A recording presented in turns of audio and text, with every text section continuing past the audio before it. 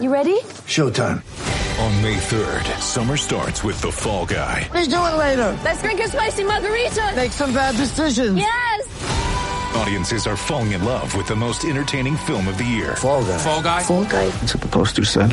See Ryan Gosling and Emily Blunt in the movie critics say exists to make you happy. Trying to make it out? Nope. Because I don't either. It's not what I'm into right now. What are you into? Talking. Yeah. The Fall Guy. Only in theaters May 3rd. Rated PG-13. Get ready for the greatest roast of all time. The Roast of Tom Brady. A Netflix live event happening May 5th.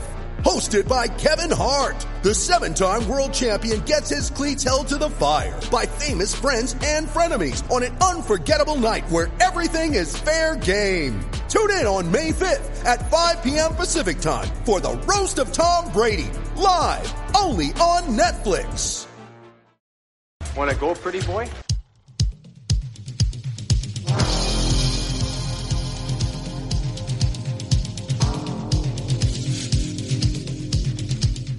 Two minutes by yourself and you feel shame, you know, and then you get free.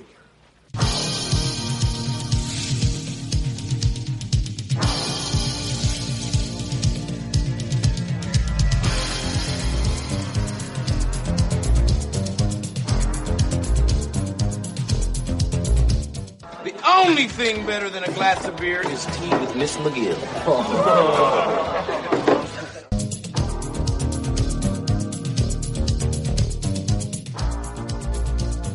And welcome to the Fourth Line Voice Podcast. My name is Darren. Thank you very much for tuning in. Episode 282 of The Big Show, some enforcer-based podcasting coming at you, brought to you by the Hockey Podcast Network. How's everybody doing out there? The Wild Wednesday. Almost there, folks. The weekend's around the corner. How's everybody doing? Thank you very much for tuning in. Got a special guest today. That's right. You won't have to listen to me drone on and on for hours. But no, today's guest is Shane Belter. Former Western Hockey League player, played pro with the Providence Bruins, played in the East Coast League. He's just a lot of fun to talk to. And actually, Shane also has a podcast, the Monday Nooner. And they've had great guests on their show. And I mean, obviously around here, we're kind of, obviously, as I always say, we're enforcer based. So, we're always sort of looking for toughness. But, and they've had a ton of tough guys in their show. Kimball and Grimson and Twist and Wade Brookbank and Odgers and on and on. So definitely check out their show. But the one thing I dig about their show is they really focus on the Saskatchewan senior hockey scene, and which is big here in Saskatchewan. And Shane and I touch on it at the back end of the interview here. But I've talked to a few folks out there.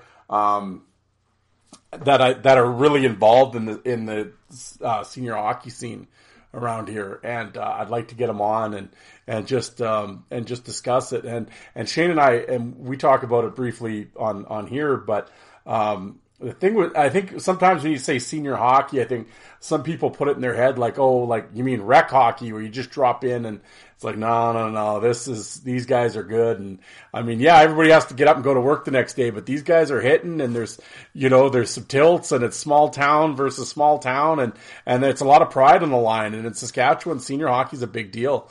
And there's like a bunch of leagues. Like like Shane says, 100 and some senior teams. So, you do the math. How many leagues is that, right? And it's not, obviously across Canada. I mean, Alberta, Manitoba, everyone's got their senior scene. So, and I've had a couple guys on from Alberta that, their senior hockey, real strong there too. And, and I used to play, the Allen Cup was a big deal back in the day. It was around longer than the Stanley Cup, I think. And that was the Stanley Cup for senior hockey. And, Shane's kind of tough. Like, I don't keep up to date with the senior scene. I mean, I know about it and I, now and again, but, I'm not immersed in it like these guys. So I'm far from an expert, but, apparently the senior, the Allen Cup has sort of been, I don't know if it's been kind of put on hold or it's not as kind of a big deal as it used to be. I'm sure with the pandemic and everything that happened, and money, because senior hockey, it's expensive. I'm sure things have obviously slowing down, but Shane, we talk about it in the thing, but he came, I really like his idea, and I really hope that happens, because that would be really cool. I'll let you guys listen to the show and find out what we're talking about. But, no, great guest. He admits in the episode, I have fighters on. I wasn't really a fighter. He didn't really enjoy it. But, back then, I mean, you played physical and stuff. Fights were going to happen. And Shane got into a few without a doubt. And if you want to see them, I've got a bunch of my YouTube channel, Fourth Line Voice. He's a lot better than he gives himself credit for. I'll say that right now. He's pretty good. No, a lot of fun. He played with a lot of tough guys as well. We talk about all of that stuff. Regular listeners, you guys know what's going on here. We timeline his career, and of course he played the Memorial Cup with the Lethbridge Hurricanes, and we tell some stories about that. And just in general, it was I think we go for about an hour and a half, and just a real fun conversation. Good dude, and definitely, hopefully, will not be the last time I have him on. And like I said, if you could support the Monday Nooner as well, that would be great. Check out them. I think you'll really enjoy it. But I won't talk very long because people didn't tune in to listen to me. Obviously, I just got to, talk about a few of the boys that support the show, and support them if you can. Joe over at the Nordiques Knuckles podcast, he's rolling along. Of course, he has part 3 with Dave Marcinishin. Jordan at the Five and a Game podcast. He's rolling along, throwing out episode after episode, doing a great job. His latest episode is, I believe it's the top 10 goalie fights. And from the Q. So definitely check that out. He's a Quebec Junior League sort of centered podcast. And and he's new. He's the newest show on the network. He just started out. So support Jordan. It'd be much appreciated. And then last but not least, it's come to an end. The Five for Fighting podcast. My boy Alec there, he decided to retire. He's hung up his headphones and shut off his microphone. It's too bad. I mean, I completely understand it. I mean, Alec and I talk all the time, and so I really wasn't surprised by when he told me. But because work, I mean, he has a 2-hour job site's 2-3 hours away from work or from home every day, and I mean, it's just been a real battle. And it's one of those things. He's had the battles with the East Coast League and trying to find guests. I mean, everybody that listens to this show, I've ranted and raved about that enough times. And he was in the same boat, and we often talked about it. And so I mean, I completely understand his frustration. And it was one of those things at the end of the day when it's not fun anymore, or you're actually literally dreading turning on the microphone. It's time to call it quits. And he did. And, I mean, like I said, I talk to Alec like every day. We text back and forth, and, did you see this clown? Ha ha, whatever. And we're always messing around. So, and I mean, he's been on my show a bunch of times. I'll get him on all the time. I'll get him on here. It's too bad. But the one thing you can take away is he has a great back catalog. He put out a lot of great stuff. Frank Bialowas, Mike Segroy, Rob Ray interviews, on and on. And it's cool that in the fact that, I mean, even though he's not continuing on with the show, it's the internet, and the show will be out there forever, and that content will be out there forever. So, he did a great job. I'm going to miss listening to his show, but I completely understand his decision, and all things must come to an end at some point. I mean, this show is, we'll see. I mean, I'm obviously not going to do this forever. No one does. So, but I'm going to miss this show. Alec did a great job. And, but like I said, I will certainly have him on my show a number of times. And, he just put out the retirement episode, if you will. And, I wish him well. And, and it's strange. It's one of those things, I guess, with the internet and just, in just doing this and everything else, even though you've never met people face to face, you consider them your friends, some people. And Alec is one of those people. I have a bunch of guys that I've met through the fight group and through doing this podcast and that type of thing. And, I do consider them my friends, even though we've never met face to face. It's, I mean, we talk all the time. Alec and I are constantly texting each other, just, ripping on people or just, making fun of shit and just talking actually pretty much everything but podcasting most of the time. And, and that'll continue, obviously. And like I said, I'll certainly have him on, and Jay and the rest of the Misfits, I'll get them on, Dr. Chris and the crew. But yeah, all those guys, like I said, I consider them my friends.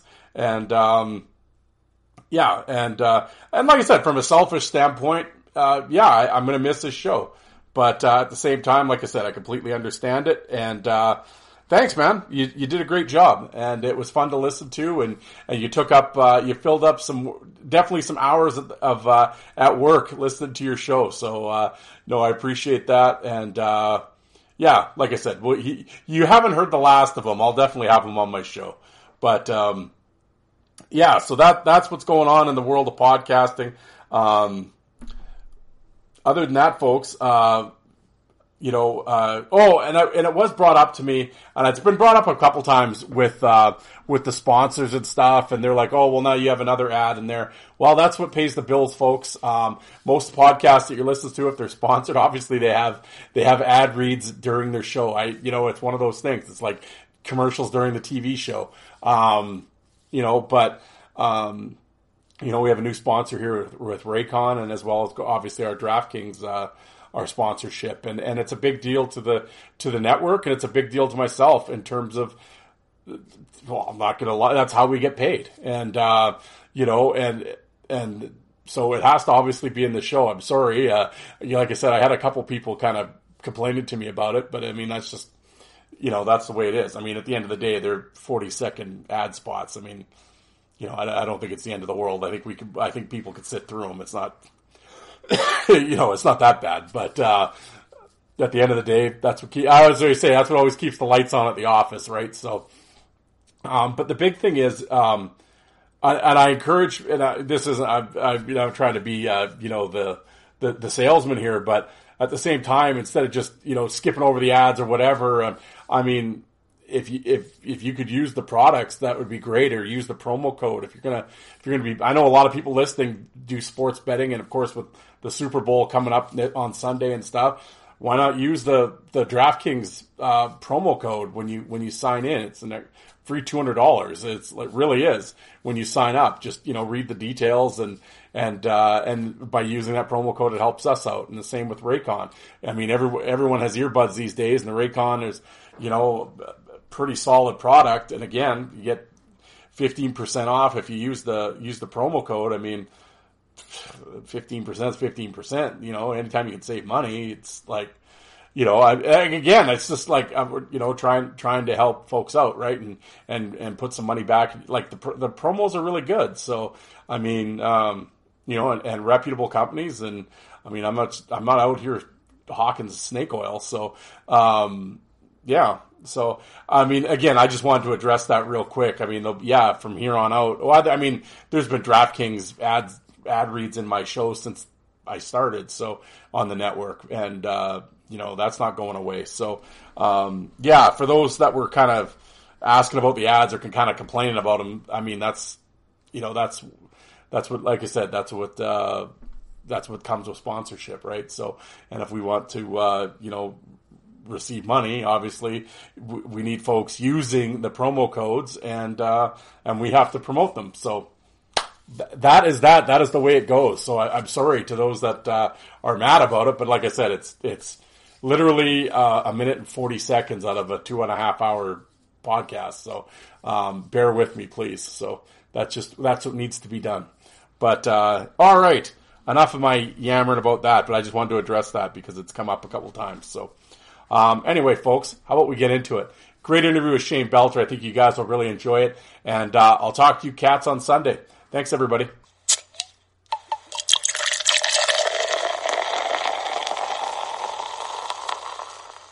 All right, here on the Fourth Line Voice, we got a special guest tonight, Shane Belter. Shane, how you doing tonight?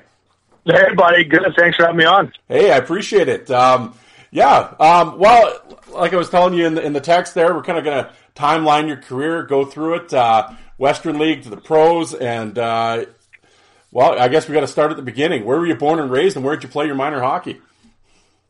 Swifty, man. Yeah, Swift Current, born and raised local guy there, and Yeah, Mom and Dad, they work. My dad actually worked for the Department of Highways, and Mom worked at the bank, so pretty kind of a pretty standard childhood growing up. And yeah, it wasn't no spring hockey when I played. There was no extra stuff, you know. The boys went out the outdoor rink, and you know, I was this fat kid growing up and in Swifty, and you'd have told me back then that I was going to play pro hockey. I mean, I'm sure everyone in the whole city would have laughed at you, but yeah, I got lucky and come out of minor hockey, and ended up getting listed by the Broncos there in Swift Current in the Dub, and started playing my Western League career right there in Swift Current. Yeah, I was going to say, like, I mean, I've had a lot of guys on from that, you know, former Western League guys, and most guys, of course, you know, they get drafted or whatever, Bantam draft, or, I mean, they're leaving home, right? Some guys, they're leaving the country. They're going down to the States sometimes, which, of course, you ended up doing. How do you think that was, did you think that was a lot? Because going into junior hockey, obviously, is a major step, a lot of, you know, to begin with, but at least you got to do it at home. Do you think that was a benefit or a hindrance? For me, I mean, there's two sides to this, right? Like, for me, I think it was maybe a little bit of a hindrance. And the reason is it was different back when I played, right? So you played Bantam when you're 14 and 15, and then you come out of Bantam and you're 16. So I actually got listed really early. I got listed. I got protected before the Bantam draft, so I couldn't even get taken in the Bantam draft. So I took up a bunch of spots. Like, I don't really know how it worked back then, but I went in and started playing when I was 16 for the Broncos, living at home, hometown. I mean, I don't know if there's a ton of pressure. I may put more pressure on myself than there was on me to play, because, I mean, I was 16. I didn't play a whole ton when I was there, and I was up and down between the Legionnaires and the Broncos that year. And then my 17-year-old year, same type of thing. Like, there was a coaching change. I mean, my first year when I was 16, I played for Graham James, right? So, but people have asked me this question so many times, but like, living at home, I mean, I had a girlfriend there. I was in high school there. I'd been there my whole life. He left me alone, right? I wasn't this vulnerable kid. Yeah. So he never really talked to me, never really, you know, engaged with me at all. And then all that kind of stuff come out years later. But the next year, Todd McClellan took over, and he was coaching there, and good coach. But it was different. It was a big adjustment being a young kid in town, and you got a guy like that coming in who puts a lot of pressure on you, and it was different. I mean, for me, I felt when I left there at 18 and I went to Seattle, I felt like my career really, really took off a little bit. I had a little bit more freedom. I was away from home, and I had to figure shit out on my own, right? And I did that, so... Yeah, no, absolutely. And, well, just to kind of, before we kind of leave Swift Current, you know, a couple names that you played with, and the Graham James stuff, like you said, that's, I mean, I don't think everybody knows that story. We don't need to go into that. But, as far as, like you said, that following year, one of the guys, he's a favorite of mine, and a lot of my listeners, you know, love him, is, of course, Willie. Tyler Willis. What was it like playing with him? Yeah. You know, Willie was a beauty. He was, you know, I played with him there, and I played with him a little bit in Seattle as well. Yep. And, you know, Willie was tough, man. He was just this little firecracker. He had like 1 ounce of body fat on him, and he was crazy. I mean, he'd fight anybody at any given time. Pound for pound, and I've said this before, I maybe even said this on our show, pound for pound, he's got to be one of the toughest guys I ever played with or around in junior and or pro. So I'll give him that, man. The kid, he was a killer back then. Yeah, and and another guy, of course, that went on to have a long pro career, and and you played with him in pro as well, with Keith McCambridge. Mac, yeah, Big Mac. He was, you know, and we talked before the show, and I'll say this: we actually interviewed Keith on our show, and he's coaching in the game, and his interview was so vanilla in our show that we couldn't even release it. Like, it was so vanilla, right? But that's not the way Mac was. Mac was an absolute beauty. I mean, tough as nails. Yeah. And the funny thing is I was quite young when he was there, and he got traded to Kamloops when they won the Mem Cup that year. So I didn't engage with Mac a whole ton in Swift. Me and him actually become quite close when we played pro together.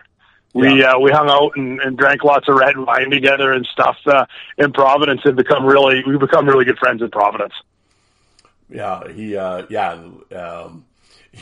Oh, the vanilla guest. Yes, we won't get into that. But another guy. Well, I was asking you a text a couple of days ago, and I said when we were setting it up, Arbez, Derek Arbez, Arby. Yeah, how tough was that? Funny story about Arby.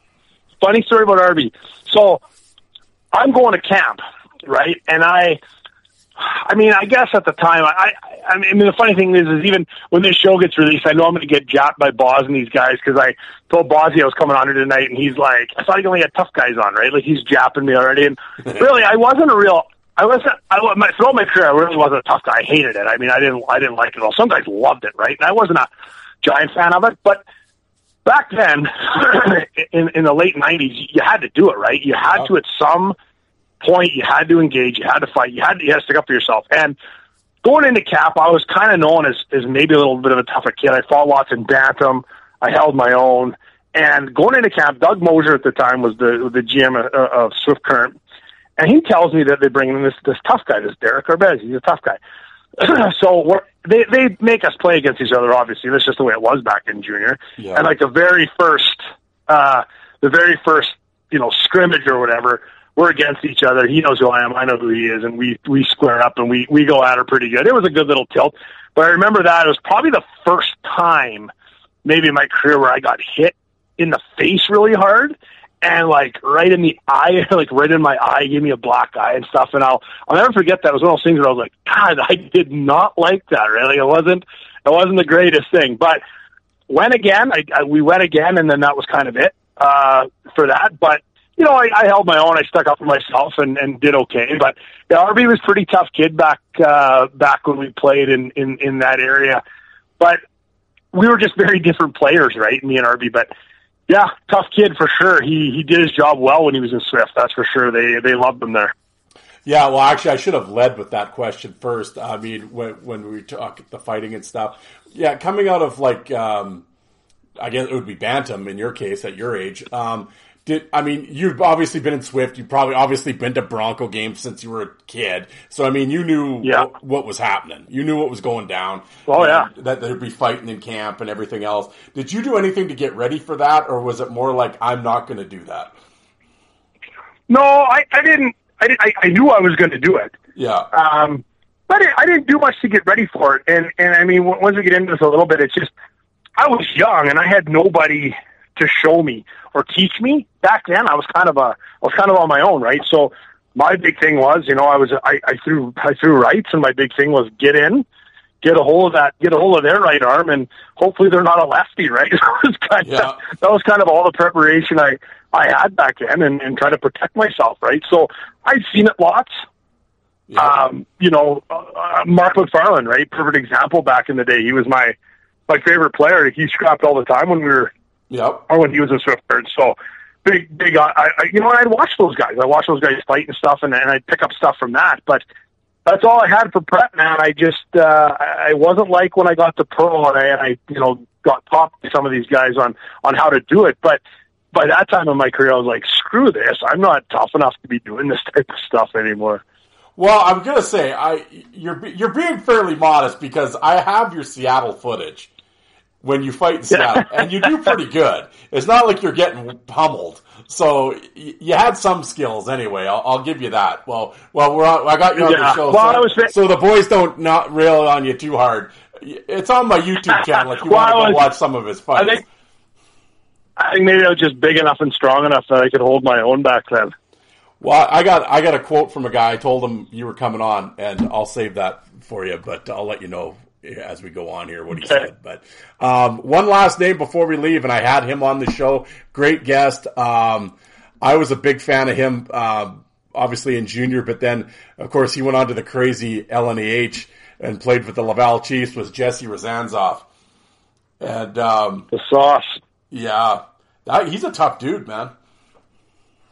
You know what? Rozanzoff's a killer, man.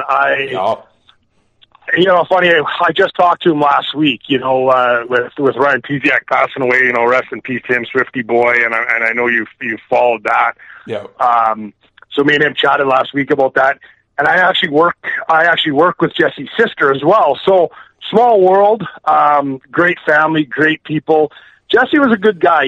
Some guys, Jesse was just a good guy, right? Like some of those guys aren't. And I'm sure you've heard that from people, like, say, this guy's an asshole, this guy's a piece of shit, blah, blah, blah, blah, blah. Yep.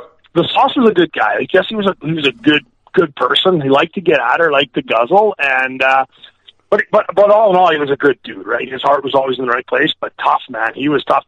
I never had to fight Jesse, thank God. Like, he'd have probably throttled me. He was a giant.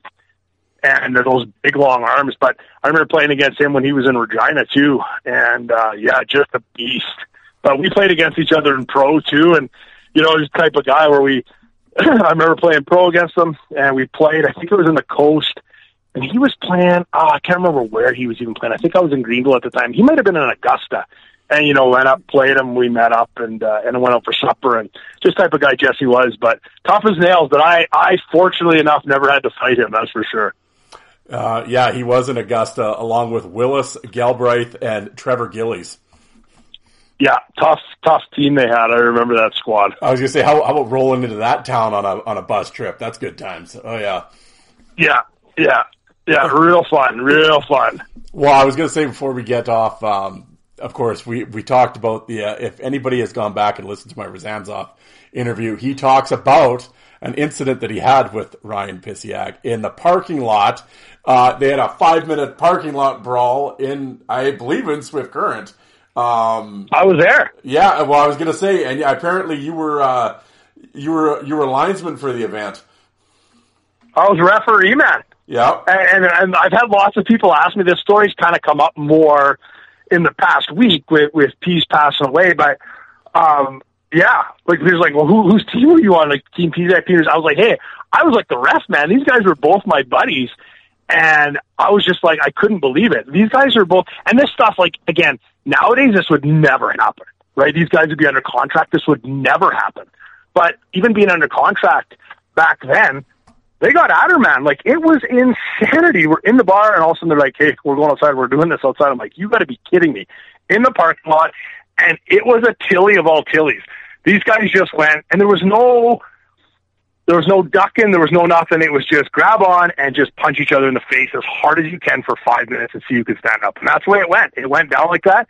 And honestly, both it was done, shook hands, and that was it. And they were both pummeled and cut and bruised and bloodied and swollen, and went back into the bar and started guzzling again. So you're not going to claim a victor in it, though? You're going to call it a draw? I'm not taking a victor in this one at all. No. Well, like you said, 95-96. You actually get traded. You're 17, and you get traded down to Seattle. Again, were you happy going to Seattle? Did you want to go somewhere else, or were you happy with the trade? Did you want to stay in Swift Current? How did all that happen? So. Well, how that happened was I wasn't playing. Yeah. Mentally, I was done. Like it was weird because you want to call it weak or you want to call it whatever you want to call it. I had reached a point mentally where I couldn't physically go to the rink anymore in Swift Current. I hated it so much because I wasn't playing. And whether it was I couldn't buy into the system, maybe, I don't know what the case was. Like, I'm not blaming anyone. I'm not blaming Todd McClellan. I'm not blaming Doug Mosier. I'm not blaming anybody. It was just, for me, I couldn't physically go to the rink anymore. And I phoned Doug, and I was just like, I'm done. Like, I am done. And he's like, well, can we trade you? And I was like, sure. And then they traded me to Seattle. I didn't even have a choice. Like, and I didn't even care. I was excited just to get out of there and have a fresh start, maybe would be the best use of words. And going down to Seattle was crazy because I went from, like, the smallest market in like CHL, Canadian Hockey League, to like one of the biggest markets. Yeah. Right. So it was the first time I'd ever been on an airplane at 18 years old. Right. My parents driving me to Regina. I was shitting my pants. Like, of course, I'm like, oh, this plane's going to crash for sure. I'm going to die. And, but yeah, obviously it didn't, and got into Seattle, and, I had some great billets there. Some wonderful people took me into their home. and treated me like one of their own. And by saying that, I think a lot of people think like this billet situation and stuff like that is like they take you in, oh, you're one of their own kids, you kind of do what you want. But they held you accountable, right? Like it was, you were one of their kids. They treated you the same way they would treat everyone else. You were held to a standard and you had to abide by the rules of the house and stuff like that. And it was great for me. You know, Don Knockbauer was our coach at the time in Seattle, and Snacks, as you know, was an absolute killer when he played. And he expected a lot of the players, but he also knew how to read guys and how to treat different guys because everybody needed to be treated a little bit differently. I think that was maybe, I was kind of in a transition time it was a transition time of hockey, I think, where a lot of stuff was starting at that point, maybe to transition to how it is more today where everyone gets treated individually. It's not so, you know, when I first kind of got started, it was very my way or the highway, right? Like, this is the way it is. Everyone gets treated the same way, and if you can't hack it, you're out. Snacks was a little bit different. He read people good. And I flourished there, right? I did really good there. And getting traded from there, I mean, you know, if you want to get out of Seattle yet, which I know you don't want to, but getting traded from Seattle, that was actually the most surprising one that of all my trades I had was getting traded from there. Yeah, well, and of course, well, we'll get to it. Yeah, obviously it ended up working out for you. I mean, you know, pretty good spot to land in. But yeah, well, like you said, when you get to Seattle, the first thing I got to ask you about, there's some 15-year-old kid tearing shit up named Pat Marleau. I think he went on to do pretty good. What was your first impressions of Marleau? Thought he was okay. Yeah, he was all right. What's that? What was your first impressions of him playing with him? You know what? I knew Patty back when he was in Surf Current. Yeah, exactly. Right. So I knew Patty going into it, and kid is just you know, Patty's a quiet guy, right? His whole career, anyone that knew Patty will tell you that he was a super quiet guy. Yeah. And but good kid. I mean, and talent obviously coming out of frickin' Yin Yang. And one thing I'll always say about Patty, and if people don't, if you understand this, is that he was just built to play the game. Like, he never had any injuries, right? His body, he had a lean upper body, but strong, but he had these huge legs, and he was just built to play the sport. He never got hurt. And, but what a hockey player. I mean, the kid just put the puck in the net, and he had a lot of protection around him. You know, like Paul Ferrone was there at the time when I was there. Schmitty was there, and like, these guys are tough. And then Mohegan came there from Swift Current, and there a lot of guys around him that Patty never got touched. Well, yeah, I mean, and that's the thing. And I mean, if Seattle was anything, it was tough. Your guys, you know, yeah, with Mohegan and Jason Norrie, Kuznick, Ferrone. Well, okay, first of all, yeah, Paul Ferrone is actually, I've had him on the show. He was the guy I reached out and talked to about you coming on. And he said, oh, good dude, good player, and had a good uppercut. I remember him hammering a couple guys with it. Can't think of any stories that could be talked about on the air, but I always enjoyed having beer with him. Tell him I'll be listening. So, yeah. Yeah, Paulie was a beauty, man. All I remember about Paulie was he had this big, giant nose on him. I always got such a kick out of him, right? And we'd go to places. We'd go on the road, and they'd call him the Rat, right? They call him the Rat all the time. But pound for pound, again, like, man, him and Willis ended up playing together. Yeah. Like, I was like, God, man, if these guys ever fought, and I think they might have fought too. Back when Willie was in Swift, I think Paul and him scrapped. Yeah. Yeah, man, what a couple of just weapons. And, like, not big guys, right? Like, Paul wasn't a big guy at all, but, man, he was freaking tough. He was tough as shit. And, but, yeah, good guy. I really enjoyed playing with Paulie, too, and I remember when I got traded away from there, we had to play against him. I just left him alone, right? You knew the guys you just leave alone. You didn't want to poke the bear. Were you there when he went on the bus in Kelowna after the Rockets? Yep. Yeah. Yeah. Did you go? Were you behind him? Did you go on the bus with him? No. Somebody said he went on the Kelowna Rockets bus. People listening. Yeah. This is with Parker, Millette, Fedorov, all these guys in Kelowna. They said he went on the bus and was like yelling at somebody, and like none of them did anything. You know, that's how badass Paul Ferrone was. True story. Yeah, he was insane, man. He was crazy. And I think people took that from Paulie, right? Like they knew he was a little bit nuts, and they left. I mean, well, a bus with tough guys like that on people, you're gonna think the guy's crazy. Yeah, exactly. Kind of another undersized guy that was he was a rookie when you were there, but of course he went on to have 300 minutes and fought everybody. And I've heard some stories. Speaking of rattish, was Chris Thompson. Topper, yeah. Grease.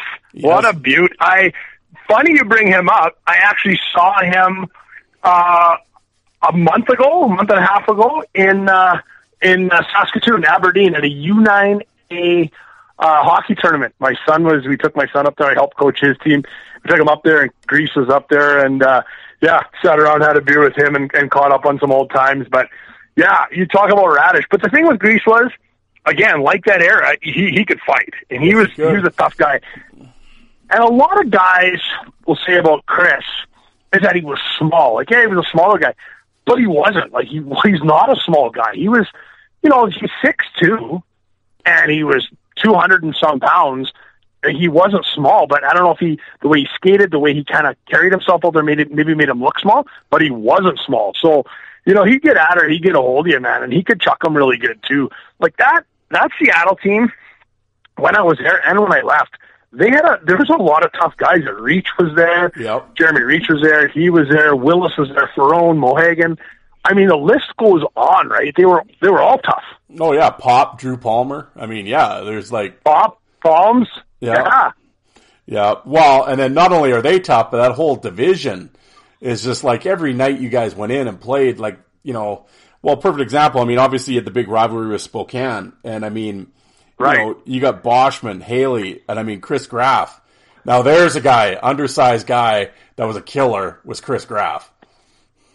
No, Graffer, I fought him. We didn't have much of a fight because I knew he was tough, and I was just like, I kind of wrapped him up and ended that quite early. But talking about that team, a guy that maybe doesn't get enough respect for being tough, but was because he didn't fight very much because he was more of a goal scorer, was Trent Whitfield. Yep. I remember a night Tyler Willis and Whitfield went at her, and to this day, it's like, again, I had front row seats to that thing. I was like, it was one of those little scrums where the fight starts and everyone's kind of tied up with the guy, and I had like front row seats that was 5 feet from that thing. And I mean, those two guys punched each other in the face. I'm not kidding. They must have punched each other in the face 40 times. And it was one of those ones where they each grabbed on and they started throwing rights, and it was just whoop in the face, back and forth for a minute straight. So yeah, got to give Witter some cred there. He was a tough, pretty tough dude that didn't fight a whole ton. Yeah, absolutely. And for those that want to know, that fight is on my YouTube channel, Whitfield and Willis. So definitely check it out. It's a good one. Is it? Yeah, there you go. Yeah, and one other guy, Jay Birch, he was on there too. I mean, Birchie, yeah. Yeah. And just so many tough guys from back that era. Well, and another team there, Kamloops, of course, they were, they at that time, they had their big Memorial Cup run and everything else. You had Nat Down McKelly and another guy named Jerome McGinley. What was it like playing against Iggy? You know what? Iggy was that guy. I mean, he was so talented and so big, I'm not going to say big because he wasn't huge, but he was so strong, right? And he commanded respect, and you had to play him. You couldn't go out of your way and try to run him over or anything like that because he'd make you look silly. And if you did get a hold of him and you did hit him funny or you got him with a good check, I mean, you had to answer the bell with him. I remember him tuning in Mohagan one night, man. I was kind of surprised because Tony's a pretty tough kid. Yep. And, man, Iggy gave it to him pretty good, the old glossy eyes that night. But Iggy was a tough customer, man. And that was later in his career, so he didn't have to fight a whole ton in the dub, but, I mean, he liked it. Like, Iggy loved it. He'd fight anybody, right? Even maybe when he shouldn't. Like, even a guy like Mo back in that day, he probably shouldn't have been fighting him, but he would. He'd answer the bell. He'd fight anybody. Yeah, he would. Yeah. Another guy that did fight everyone and was massive was Skurlak, Rob Skurlak. Big egghead Skurlak, yeah. Man, what a meatball, though. But yeah, he would fight anybody. Mm-hmm. But I mean, it goes to show you the way the games maybe change. Like a guy like that nowadays, he couldn't play. No. Right? I don't even know how many points the guy got. Like, he couldn't play. But, I mean, tough as nails, right? Tough. And you had one or two of those on teams all the time back then. You had those guys. Nowadays, all those guys that can fight like that can play as well, right? So it just goes to show you how much the game's changed. But, yeah, Skrulak was a tough customer. I just remember how just giant of a head he had all the time. Like, the guys used to call him Mr. Potato Head all the time. Yeah, I've had... well, like you were saying, like, right, like the 90s WHL was like Thunderdome. Like every team had guys, and it's like, and I've had lots of guys on the show. There's been Skrulak stories for sure. Just like going through this list here, and this is just in the, this is just the West Division that we're talking about. And then you go to Tri-Cities. I mean, and of course you had the combo of Lankow and Terry Ryan.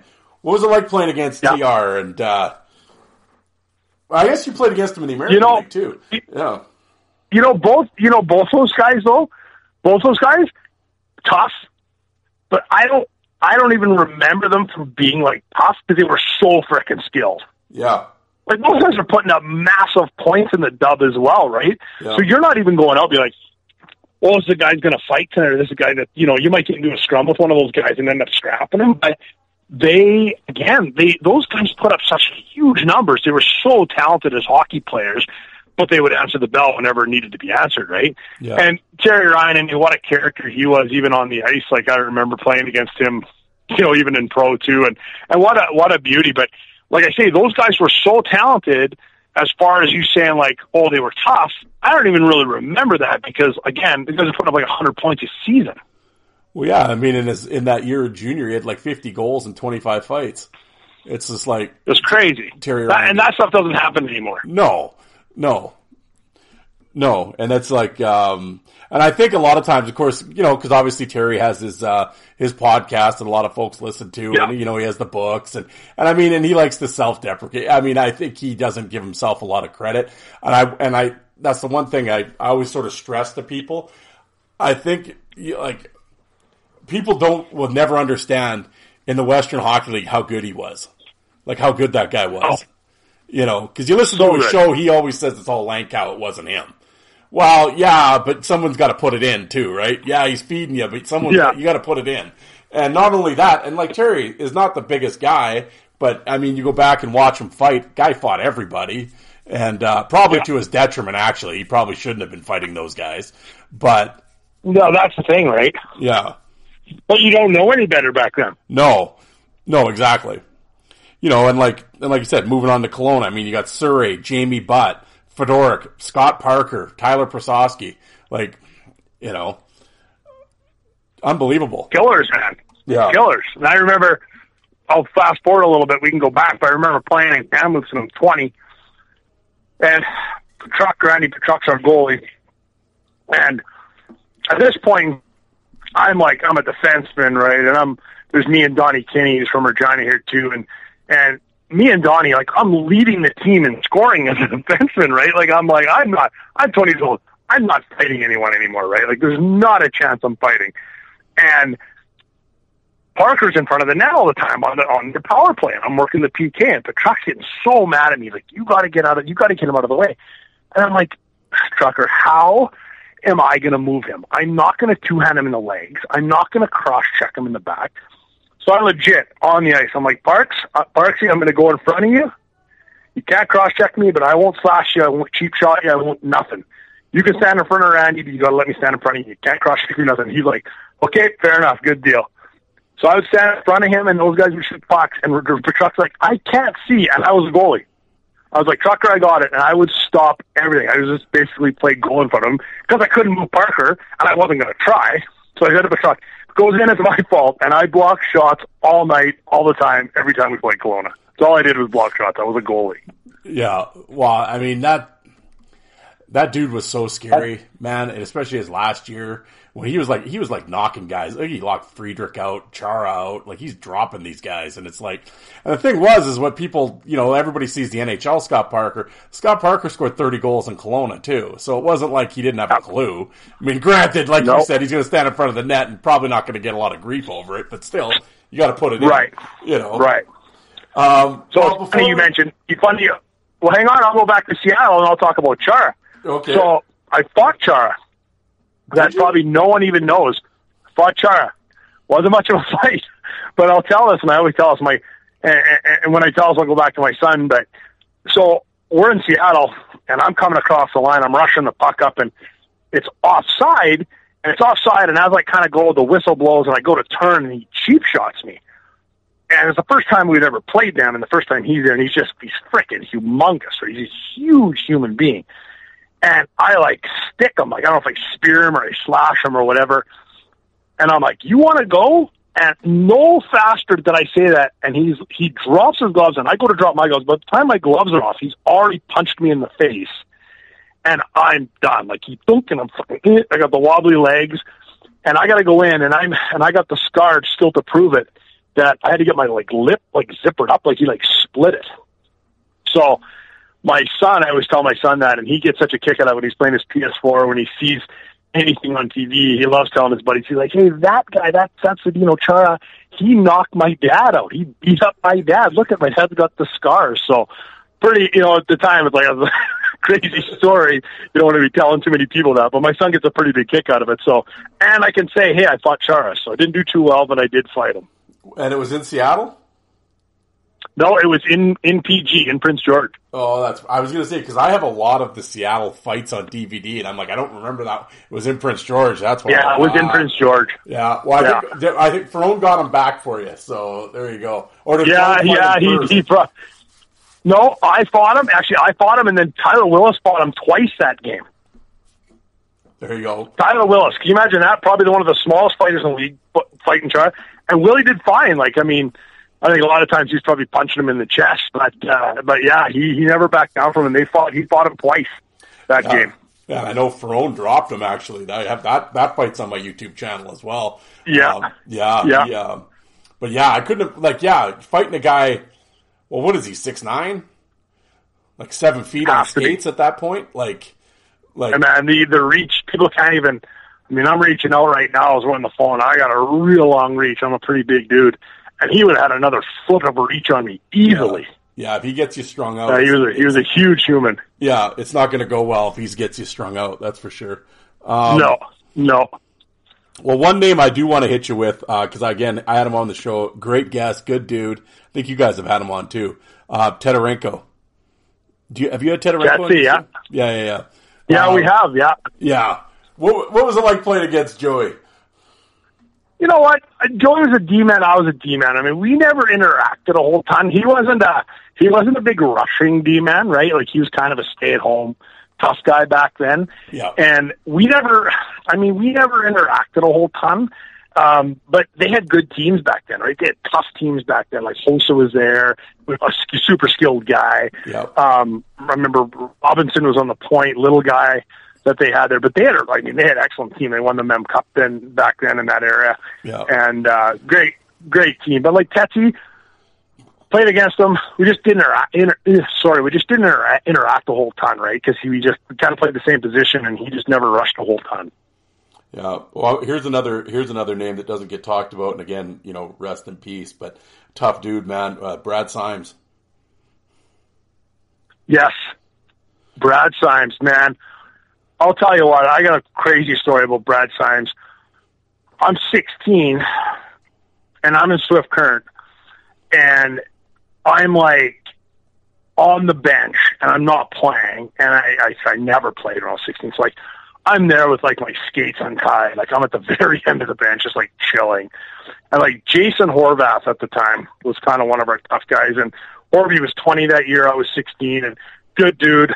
Just lived across the back alley from my parents' place at his billet. So he was over quite a bit, and he kind of took me under his wing. And Horvey's me and this guy are going to go. And I was like, what? And so they dropped the gloves. And Symes looks like a 45-year-old man. He's got hair down the sides and down the back, but he's got this his top's completely bald at that time, right? It was insanity to me. I was like, what? Where am I? Like, what is going on? I just finished playing Bantam hockey. And, man, Horvey I thought was like one of the biggest killers around back then because I didn't know any better. And Symes literally beat the living hell out of him. And I was like, holy shit. There's one big, tough dude. Yeah. And, I remember that fight come. I remember Horvey skating past me, like, back on the bench, and he's so cut up and bruised you can barely see out of his eyes. And they're like, Belter, you're up. And I was like, what? I got my skates untied. I'm like, holy shit.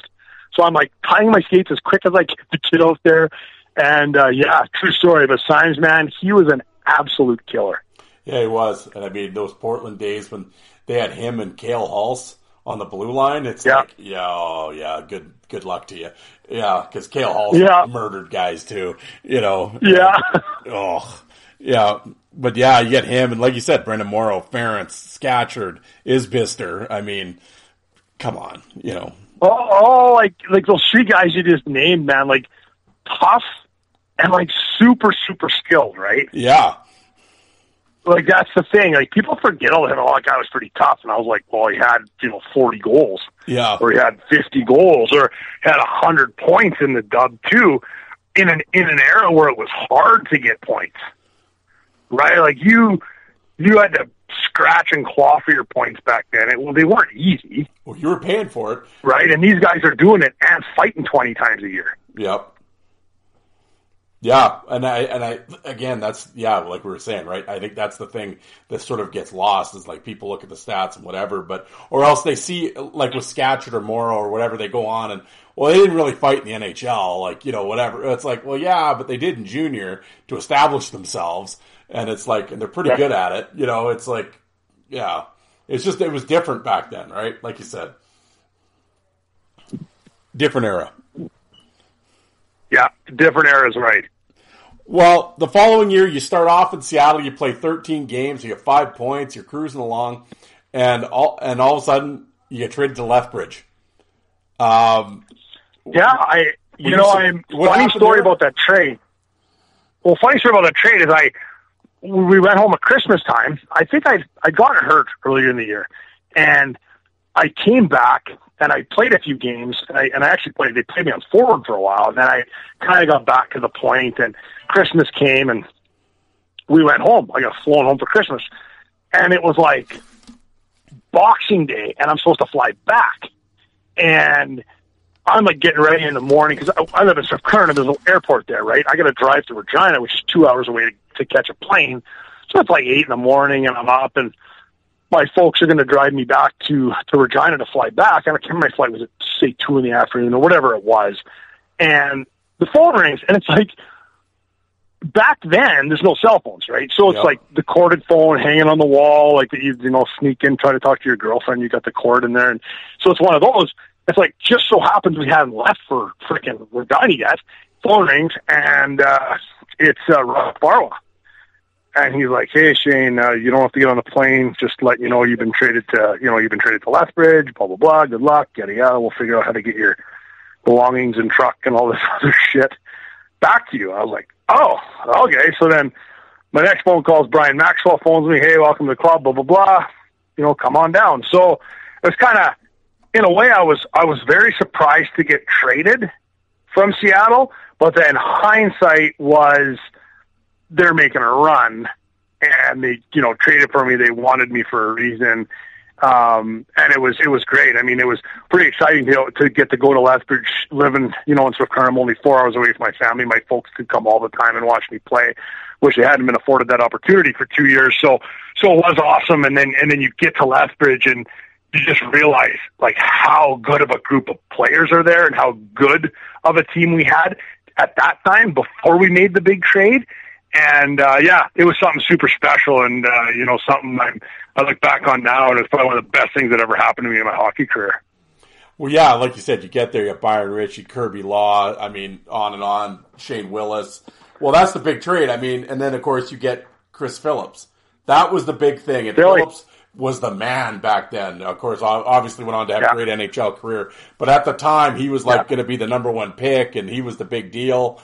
And, What was it like? What was he like, and what was it like playing with him? And could you just see like this guy's the shit. This guy's gonna go on and be something. Stud, man. He's a stud. I mean, he was my D partner, right? Like we played together the whole time. Like he was my D partner, and it was great playing with him. I mean, so many good stories playing together. But like you're never in trouble. You know, if you ever did something wrong, he was there, right? Like he was just he was a man among men, and just what a stud. And like some funny stories about Philly that I can actually tell is I remember a story in the Mem Cup, and I know this is on video somewhere. I've tried to find it, but I can't find it. It was on TSN, and I don't know if it was a final game, which one of the games it was, but I go into the corner to get the puck, and I'm a right D, and he's playing left side, and I wheel back to get it, and he's going, "You got time belts, lots of time." And I turn, and as I turn, I don't know who it was, but I just get absolutely railroaded. I mean, this guy had me on the tracks. And I get up, and the play goes on, and it kind of gets shipped out, and I look over at him, he looks at me, he says, "Well, not that much fucking time," he says. But it was literally a split second. Like, you got lots of time, and I turn and just, boom, I just got railroaded. So that's a good Phillips story. And then when he signs with Ottawa, and we're all still in Lethbridge, and he had come back, I don't know if it was summertime or what it was, and we're playing like the VLTs, and he chucks in like $500. And to me at that time, it was like, oh my God, it's so much money. And we played for a while, and he's at like $550, and he's like, "Nah, I'm out of here." Well, you want me to cash out? He goes to me, he's like, that either goes to zero or it goes to $5,000 or something like that. He says, "You're not allowed to cash out unless it hits like $5,000 or you go to zero." I'm like, "Come on, it's just so much beer money." He's like, "Nope." So we just kept playing it, and I think we probably blew it all. There's no way we got the $5,000, so we probably blew it all. But yeah, another good Philly story. But yeah, what a superhuman being, and obviously he went on to have an amazing career in Ottawa, and yeah, I mean, he was just an absolute stud and just an awesome human being. Yeah, well, yeah, what a great player. And, yeah, like you said, great career. And now, a message from our sponsors. Are you ready for the biggest Sunday in sports? DraftKings Sportsbook, an official sports betting partner of Super Bowl 57, has all the Super Bowl action you need. New customers can bet just $5 and get $200 in bonus bets instantly. Plus, all customers can get in on the Super Bowl 57 excitement with DraftKings Happy Hour Super Boosts. Check the DraftKings Sportsbook app every day between 6 p.m. and 9 p.m. Eastern and see what prop bet will be boosted. Guys, I gotta say, I'm leaning Eagles, and as far as prop bet goes, I've always been one to bet the no safety. That's my prop bet of choice. But download the DraftKings Sportsbook app and use code THPN.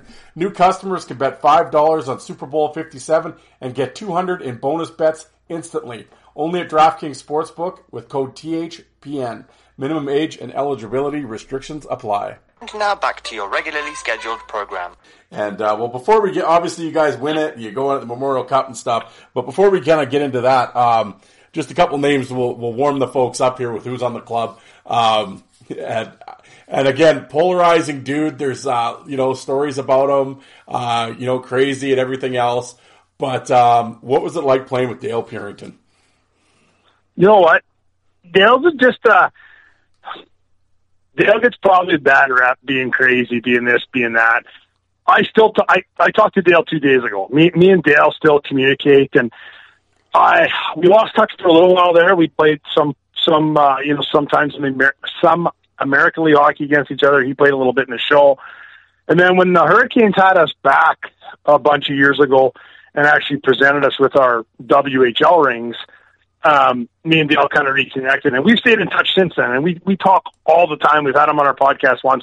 We actually want to have him back on again because he was such a good human being. But crazy is the best word for him. I mean, he was bananas. Like he'd do anything, but he'd do anything for you, right? Like he was a good teammate. I don't think you'd find many people that played with Killer that wouldn't say he was a good teammate.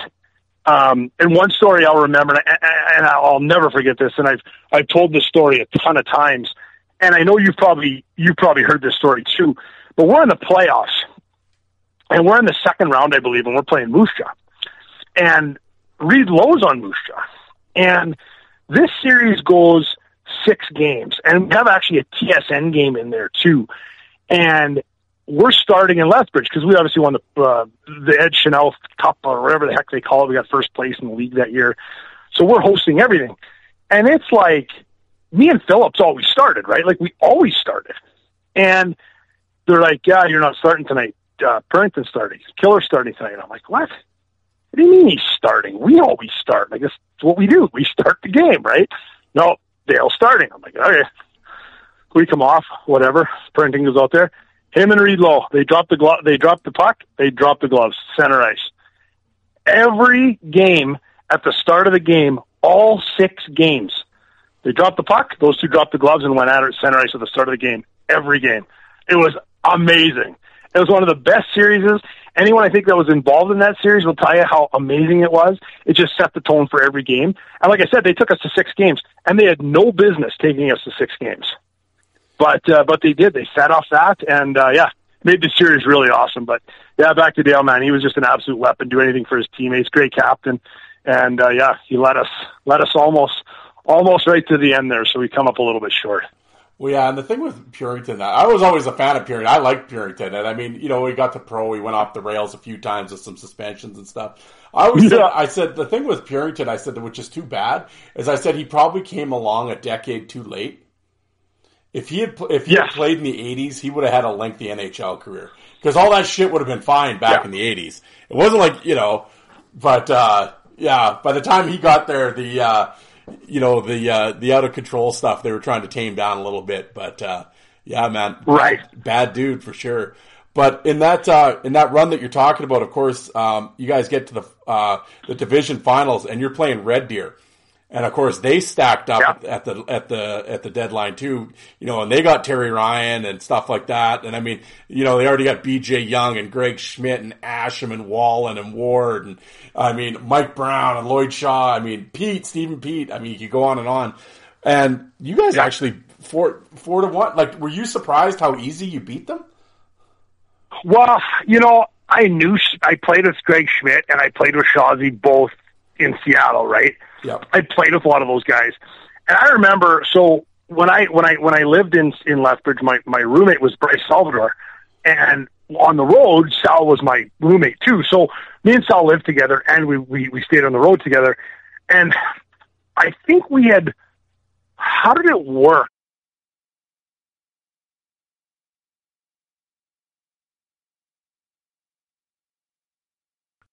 Back to Red Deer. At 1-1, and I remember sitting in the room that night, and I said to Sal, fuck, if we lose this next game, like, Christ, we're in one. Like, what if we lose the 2 here? And Sal's like, we ain't losing 2 here, Belts. Like, we might split, but we ain't losing 2. And then we won the first one, and then that night, Sal said to me, we ain't losing the next one either. And we didn't, and we went back and won. They had a great team. We were just so good. And we were just buzzing, like we were just rolling, right? And one of my really good childhood friends growing up, Mike Whitney, was their goalie. And funny story about that was we're in Lethbridge, game 5. We're winning. I don't know if we're winning by a goal or what it was. It's late in the game. And anyone that knows me, listening to this, that played with me, my sticks, when I played, were like the PP29. Like, it was freaking, I had a straight stick. Yeah. I had like no curve on my I would just take these little twisted wristers from the point. That's how I got all my goals and points. I never took a slap shot. And my stick was like straight. And all of a sudden, they come over, and to this day, I think they made a mistake, but they come over and they're like, hey, stick check. Red Deer's calling a stick check on you. I'm like, what? Like, yeah, curve, illegal curve. And our bench just bursts out laughing because I got the fucking straightest stick in the league, right? So they take my stick. Obviously, it doesn't measure. They get a penalty. It kind of ends. And to this day, I said, Whitney, like, I swear to God, Witter called that, but I think they were trying to call Shane Willis and not Shane Duck, because Willie had like a frickin' boomerang, right? But I had this super straight stick. So anyway, funny story about that Red Deer series. But yeah, and then at that point in time, it was over. We had a power play with like a minute and a half left, and we were up, and obviously we weren't giving up that goal. So yeah, I won that series, and then went on to play Seattle, who didn't have a super great team back then, and we, swept them in 4 games to win the jug. So it was pretty awesome. Well, I was going to say, how rewarding was that to kind of beat Seattle in the end? Yeah, I don't really think there was any question that we were going to beat them. I mean, not to be like, oh, we were the best, but we were just so good, right? And they just didn't have the horses, right? I don't think, it's not like they made it's not like they made a ton of trades. I mean, they traded me to Lethbridge that year for Taylor, and he was younger, he was an 18-year-old, I believe. Well, I guess we were both, he was 18, I think I was a 19 at the time. So they kind of went back a year in age, and I don't think they had expected to go that deep. So for them to go that far, I think was great for them.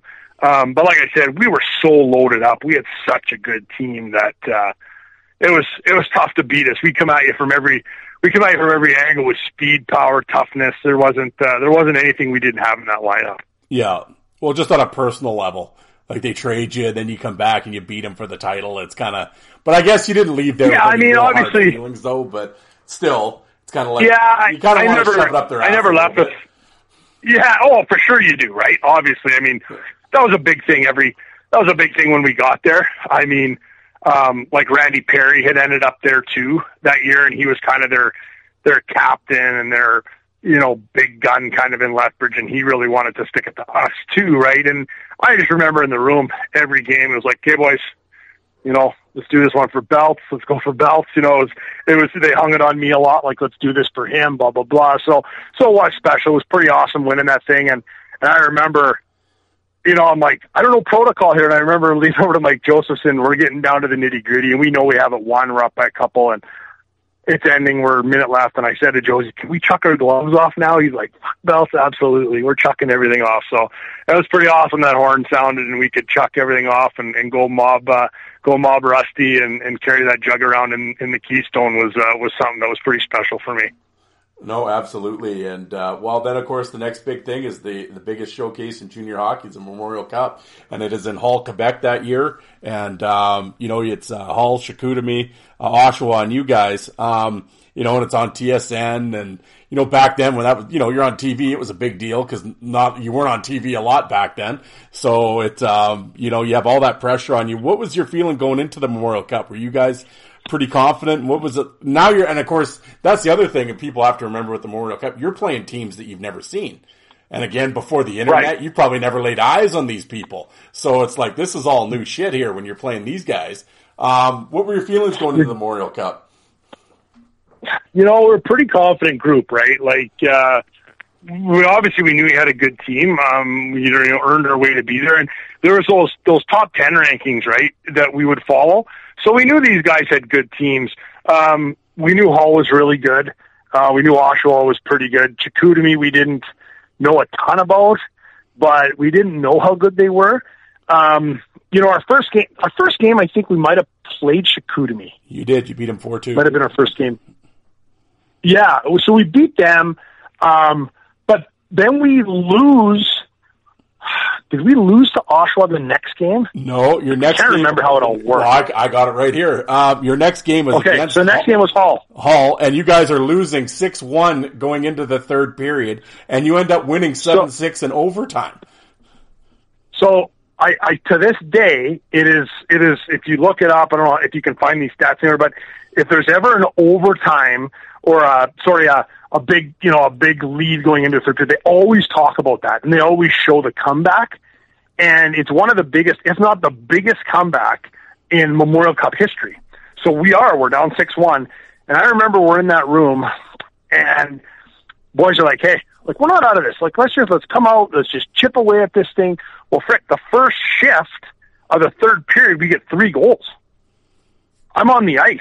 I don't know if I had 3 assists or I was +3 or whatever I was, but we get 3 goals in the first whatever. We chip away, we send this thing in overtime, and then Josephson scores the goal. And if you ever watch it, he scores and he jumps and he's skating with his arms up, and you just see me in the picture. I come out of nowhere and I just mow him over, the biggest hug ever, and I, send him flying, and we all just pile on. And great. I mean, that was It was so emotional, though. We talk about this. That was one of those things where it kind of drained our tank a bit, because I think we lost to Oshawa next, and then we had to play them in the semi. Yep. And then we beat them in the semi in overtime. Yep. To get back to the final. And then one thing I'll say, love the guy to death. I respect him. He helped me a ton with my career. But Brian Maxwell wanted to come on the bench for the final game, and he got approval from the league because he was suspended for that big brouhaha underneath in Regina the year prior. There was a big fight underneath, and he got suspended for the whole year. And we hadn't had him around. We hadn't had him on the – I shouldn't say we hadn't had him around. He was around, but he wasn't on the bench ever. And he came on the bench. And to this day, I'm not saying it cost us anything, but it changed the vibe of our bench. And I wish to this day we could have done it without that and see where we went at, so we wouldn't have that excuse. But anybody that's been around the game a long time, superstition, stuff like that, I really wish Brian would have stayed off the bench. It definitely didn't help us. He thought it was gonna, and it did the exact opposite to our group. Yeah, that's interesting. I completely forgot about that whole thing the year before with him. Well,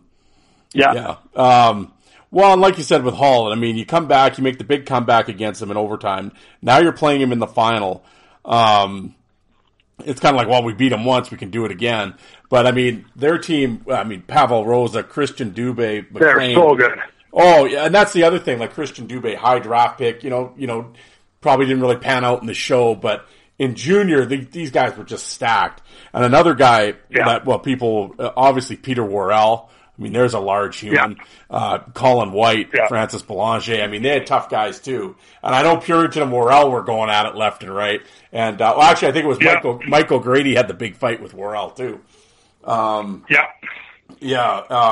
remember watching those games at home, and for some reason, Worrell just bugged the shit out of me. Oh, I wanted you guys to beat those guys so bad. So did we. It's one of those things, man. I mean, it's something you never forget, right? Like, it's just losing something like that is something you just never, it eats at you forever. Like, you get so close. And for me, it's a lesson that I'm hoping I can pass down maybe to my kids if they ever get the opportunity to play at that level, to be like, you know, people tell you, hey, you only get one shot at this.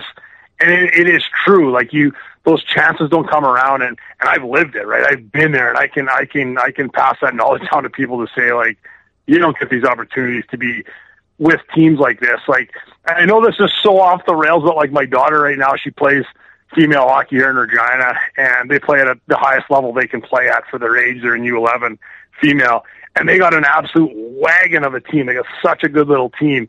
And I keep telling my daughter that. I'm like, you don't understand how good of a team you got, and you don't understand the opportunities. Like, just work extra hard, keep working. You guys got a chance to win even a city title. It's pretty cool to be around that kind of group of individuals, we'll say, even taking the age out of it, being around a group of individuals like that can dominate and do things at that level.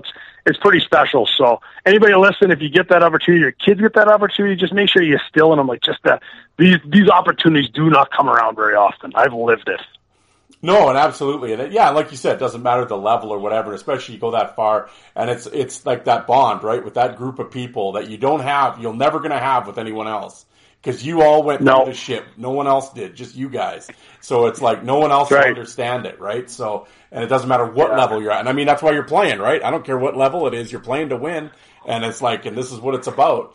And like you said, when you get that opportunity, and I think a lot of times in anything, I think, we're getting so philosophical here, but I think people think, shit's going to last forever, right? Like and I think you get in that mindset sometimes, and it's like, it's not, it's very fleeting, right? The moment. So it's like, you got to take it in any way you can. And then to tell that to a 18, 19-year-old is even tough. Oh yeah. Cause you think we'll just do it next year. You're invincible. You're going to live forever. Exactly. And then when you get old and decrepit, it's like, and you blink and you're 45 and you're fat. Exactly. Yep. Exactly. And now, a message from our sponsors. This time of year, everyone's talking about making big changes, which is all well and good, but most of the time, pretty unrealistic. I know myself, like most people, I'm going to work out more. But I've actually found that the smallest changes to your routine can make the biggest impact. In the same way, you don't have to break the bank to make big deal purchase. Even the smallest things can be part of a big change. And if it's something you use every day, like my Raycons, Raycon is a premium audio at the perfect price point. You can build great habits without breaking the bank. Yeah, just throw them in your ears, jump on the treadmill. Makes the workout go a lot quicker. You can listen to your favorite podcast, hashtag Enforcer-Based Podcasting. But whether you're looking for a pair of everyday earbuds, low latency gaming headphones, or a speaker with a battery that'll last all night at your next party, Raycon's got you covered. And yes, Raycon start at half the price of other premium audio brands. So you don't have to choose between products. You can get one of each or a pair and a spare and still pay less than you would with some of the other guys. If you have multiple pairs of everyday earbuds, throw one in the gym bag. Throw one at your desk at work. Even if you know you'll love your Raycons as much as I do, Raycon wants to make sure you feel great about your purchase. They offer a buy now, pay later options. Every purchase has an easy and free return guaranteed. Yeah, I've always found I've had numerous different earbuds over the years, and I always have trouble fitting my ear for some reason, but the Raycons actually really good fit. And the best part is they are actually, and I know firsthand, they're actually water and sweat resistant. Get ready to buy something small with big impact. Go to buyraycon.com/THPN today to get 15% off your Raycon order. That's buyraycon.com/THPN to score 15% off. buyraycon.com/THPN. And now back to your regularly scheduled program. All right, we're back here. We move into the 97-98 season, and you're on the move here. You play 8 games, 5 points in Lethbridge, and then it's off to Kamloops to finish it off. And you end up a point-a-game player in Kamloops. But again, were you surprised with that trade? And were you happy? Well, I mean, Kamloops had a loaded team. I mean, how did that all go down? Were you surprised? Well, we weren't loaded when I went there. But so funny part about that story is I get invited. I get offered a free agent trout to Toronto's camp. So I go to Toronto, and I always tell a couple of these stories. It's kind of funny that my D partner there is Thomas Caberlet, who obviously went on to have an amazing NHL career. And I remember the first time we're on the ice, I'm out of my element, right? And we're there, and we're playing, and it's one of those scrimmages, and we're playing, and Domi's on the other team, right? And I kind of go in and I kind of rub him out, and he turns and looks at me, and he's like, I don't know what I did. And he's like, don't ever do that again. And I was like, sorry. I'm sorry. What are you going to say to him, right? Yeah. And, so pretty cool, all that stuff. And I'm there, and I actually have a really good camp. And I think, and my agent at the time phones me, they think that they might sign me and keep me around and send me to the Rock. St. John's is where their farm team was, out in Newfoundland on the island. And I was like, holy shit. And then anyway, they decide not to. It doesn't work out. I get sent back to Lethbridge. I get back to Lethbridge, and we have 5 20-year-olds. And I kind of knew the writing was on the wall, but they got to play me because a couple guys were still gone at NHL camps, hadn't got back yet. And so I play 8 games. They're actually playing me on forward, which is probably where I got the 5 points. And then the day comes where I do get called in and I get traded. And I don't know. It's one of those typical. It wasn't one of those typical, hey, you're traded, see you later. It was one of those ones where Perry and Brian at the time, Maxwell, called me into the office, and as they're telling me, I mean, tears are flowing out of their eyes and mine. You win a championship like that, it's like you said before, you just become it's a brotherhood, and it's just a group of people that become very important in your life. And man, I've not even shed more tears in my life, in hockey. I hated leaving Lethbridge. I loved it. Bonnie and Gerald Munch were my billets there, and they were just such fantastic people. I love Lethbridge. I absolutely love it. Love the city, love the place. It's a perfect size, and I love being there. So I actually went home, and I said, you know what, I don't know if I'm going to go. And they're like, well, what are you going to do? And I said, my plan was, to be honest with you, to go to U of S. I was going to go to university. At this point in time, I had 5 years of schooling basically paid for the way I had negotiated it. So I was actually going to go to U of S to become a veterinarian. is kind of my thing. I love animals, and I was going to go and do that. But so I went home, and I was at home for a few days, and Mark Abscheid was the coach in Kamloops at the time, Swifty guy, and he phoned me, and Bells, just come out, you know me, come out, stay with me. Just stay with us, come play a few games, meet the guys, see what you think. If you hate it, you don't want to be here, we'll send you back, and I'll talk to Dave Adolph in Saskatoon. I'll get you in there. I'll get you into school. So I was like, okay, fair enough. So I went out there and played. I think the first game was in, I don't know if we played in Spokane or where it was the first game I played with them. I had like 2 goals and an apple, and I was like, this is kind of okay. And then the next game I had like a goal and an apple. I was like, this is okay. And the crowds in Kamloops were awesome. Rink was awesome. City was great. My billets were good, and I kind of felt, I kind of got into a little bit of a groove there. Guys were good. AJ Baines was there. Donnie Kinney, Randy Petruk were kind of the older guys there. And then Robin Regier ended up being my D partner, young guy at the time. Obviously went on to have an amazing NHL career. Mickey DuPont as well went out, played in the show. Those guys were there, and it was good. I enjoyed it. I got hurt in playoffs, right before playoffs, which really sucked, and we lost the first round because I couldn't play, which really hurt, having to kind of go out your WHL career like that. But I had such a good year that year, and with Abby's connections in the NHL, he helped get me a contract in Boston. And funny story, I remember going in there, and at the time I was like, hey, I got a call, they offered me this much money. And it was like crazy money for me at the time. And I was like, but I think we're going to turn it down. My agent thinks we should turn it down. I should get more. And he's like, are you effing nuts? He's like, you are this pigeon from Swift Current. You've never been drafted. You're having a good year. Like, just shut up and take that money. That money will pay for 10 years of school if you want to go to school. Like, don't be stupid. So like, okay. So I signed with Boston, and finished out my career in Kamloops, and then went on down there and started playing the pro game. Well, I was going to say, we'll get right into Boston here, but before that, when you're in Toronto and you're, with Domi and like, of course they got like at that time, like Wendell Clark and Matt Sundin are there. And, if you're like, you're sitting in the dressing room and it's just like, now you're kind of looking around. Is it sort of, like, what's that feeling like? Like, and then you're out in the ice with these guys you watch on Hockey Night in Canada. Now you're sharing the ice with them. It's like how was that whole experience in Toronto? Like, we'll get to Boston here, but in Toronto, was everybody cool with you? Like, how did that go? Yeah, Toronto was good. Right, Toronto was good. It was a different atmosphere in Toronto compared to Boston. Like, they didn't have it in Toronto. It was like in Kitchener. Yeah, I think it was in Kitchener, so it wasn't in Toronto. So it was a little bit different. You weren't kind of where they always were, and the vets kind of did their own thing, and the younger guys kind of hung out together, and so it was a little bit different from that aspect. But just being on the ice with these guys and seeing them move and skate was incredible.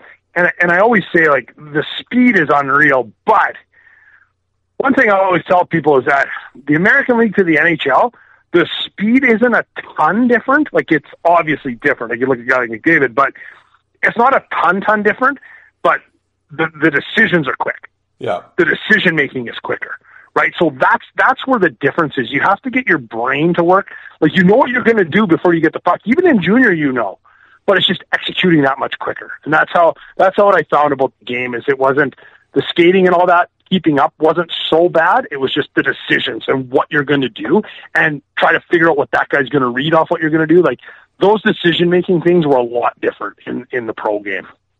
Yeah.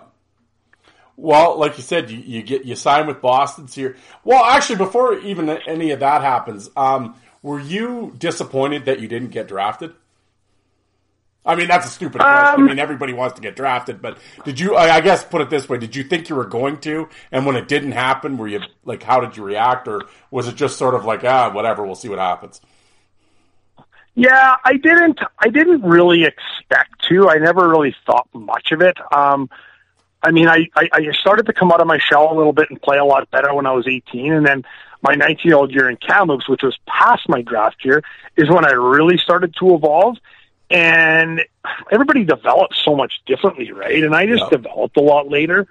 I honestly wasn't disappointed. I never expected to go. And then it was one of those things where I remember watching, and it's a funny story, but we were in Swift at the time, and I was playing with I had played with a guy who was playing some like SJHL stuff, and his name was Chad Kalmakoff. And we get a call that, hey, Kalmakoff got drafted in the 4th round to Toronto. And I was like, what? Guy plays like in the freaking SJ. What are you talking about? Yeah, no, he got drafted, yeah. So we're like, holy shit. So they phone him, everything. They're going to send him a jersey, blah, blah, blah, blah, blah. Wrong Kalmakoff. Oh. Yeah. That's how crazy it is, like the wrong guy. So they told us, so like, poor guy, right? So he like got drafted to the Leafs. Wrong dude, like totally wrong guy. So, yeah, but I mean, so I always think of that story when I think of the draft because I was like, holy shit, maybe I'll go in one of the late rounds. But I never fully expected to go. And then not going, I think everybody's probably like, it's kind of disappointing I didn't go, but I wasn't like devastated by it because I had really no expectations that I was going to get drafted. Yeah. Well, like you said, okay, so you sign with Boston, you roll in, now you, of course, now you have a contract, you're going to Boston camp, and then, of course, they got, that's right in the Samsonov, Joe Thornton just got there, Kyle McLaren, and of course Ray Bourque. And what was it like going to that camp? And did you get a chance to play? Were you team up with Ray? He's my D partner. There you go. I think Ray still talks about it. I always say, Cabernet. I put him on the map. He had a great career. Yep. Bourque, same thing. And then the next year, my next camp, the following year in Boston, Paul Coffey was my D partner. See, well, I can always say I played with a lot of Hall of Famers. Yeah, you were setting up Joe Thornton, the kid. Look how he turned out. Pretty good. Yeah, I always say, I tell Sir Bourque, quietest guy you'll ever meet. Like super quiet guy. Like. Really good guy, but really quiet. When I was there, he was older at that time, right? Like, you go out and you got like, Joseph, Thornton, Samson, all these guys, right? And they got their 20-year-old girlfriends there, their 21-year-old girlfriends there, and like you're playing in the show. It's like you can imagine what it's just like holy macaroni, right? Like it's craziness. And then I remember. You go to this big dinner, and here comes Bourque with his wife, and she just not what you expected. And then you're like, oh my God, these people are like, I'm 20, these people are like 35, 36 years old. You don't realize how old he was. His kids were like, 10, 11, 12 years old at the time. So it was later in his career. Super good guy, crazy loaf he had on him, and but yeah, superhuman being. My next year, I would say like Coffey was a super cool guy. Like he was real suave guy, and he liked to go and he, I was D partner with him, and first day of camp, we're out there, we do our thing, and we're after practice, and I'm getting undressed, and he's already undressed and showered and changed, and he's sitting there and he's standing there and he looks at me, he's like, "Can you hurry up?" And I'm like, "What? Me? Yeah, let's go." I'm like, "Where are we going?" "We're going for lunch, man. Like, you're my D partner. We go for lunch after we play. Let's go." And I was like, "I don't have a car." He's like, my Land Rover's out back. I'm waiting for you." I'm like, "Oh shit, sorry." So I get undressed really quick, shower, load up, away we go, and we're like leaving the parking lot. And there's all these people lined up, right? So he stops and rolls the windows down. They're like, "Can we get your autograph?" I'm sure. They're like, "No, not you. His Coffee stuff." Like, I'm like passing stuff for him to sign. Like, I don't sign one thing, obviously, right? I'm just some pigeon at camp. But yeah, I always tell that story too. I think it's pretty comical. But all in all, good guys. Jason Allison was there. I always thought he was a massive prick to the rookies when I was there. Anyway, he was just a dick. And it's funny, you think later in life, like guys like that, you just think, yeah, what a piece of shit. Like, it's just, as those guys get older, I'll never think of a good thing about someone like that because of the way they treated people. But like a guy like Bourque or Coffey, like absolute Hall of Fame legends, just treating guys like gold. So there you go. I guess they're Hall of Famers maybe for a reason. There you go. Yeah, and it's like, yeah. How was Jolton Joe? How was Thornton? Joe was good. I mean, pretty quiet guy. too. Like at that time, he was just getting his feet wet and finding his own way back then. So I mean, he was pretty quiet, big guy, good hockey player, obviously. And but yeah, no, he was good, nice guy, and he didn't say a whole ton back then. And Samsonov couldn't even I don't think he could even speak English. So there was a massive language barrier when he first got there. Well, I was gonna say, and that like those obviously they were the first round. Like there was a lot of pressure on those two. Yeah, big time. Yeah. Well, another guy, he's from old Flim Flon, tough dude, legendary enforcer, the Bomber. Were you around Baumgartner at all? A little bit, yeah. Bomber was around there a little bit. That was his Yofa bucket, and you remember playing against these guys, but I mean, at that level, like I wasn't fighting anybody. I mean, I knew my role. I knew my role at that time. So, you bump and grind with these guys in the corner, but they knew too. They weren't going to those guys knew to grab me and beat the shit out of me at that point in time wasn't going to do them any good. So they just played the game, left you alone, and it was hard nosed. Like Burns was the coach then when I was there, so it was some hard practices. It was pretty intense and pretty high level stuff that really opened my eyes to it. That's for sure. And then that was my first year, and I actually got my very first year, and I actually got hurt in camp quite bad. I actually really buggered up my neck. I actually went back to Surf Current for about 3 or 4 months to rehab. I was in bad shape, and I got my neck better. And then I actually went back and played in the East Coast League. And then the following year, I trained a ton, and I got in really, really, really good shape. And I went back down because I was like, I don't want to play in the East Coast anymore.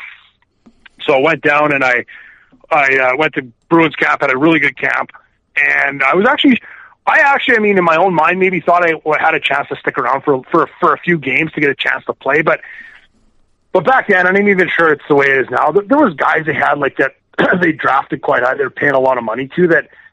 A guy like me just wasn't going to get a chance at that point in time, right? So I never even got a chance. But I went down to the American League, and Peter Laviolette was down there. He was a coach at the time.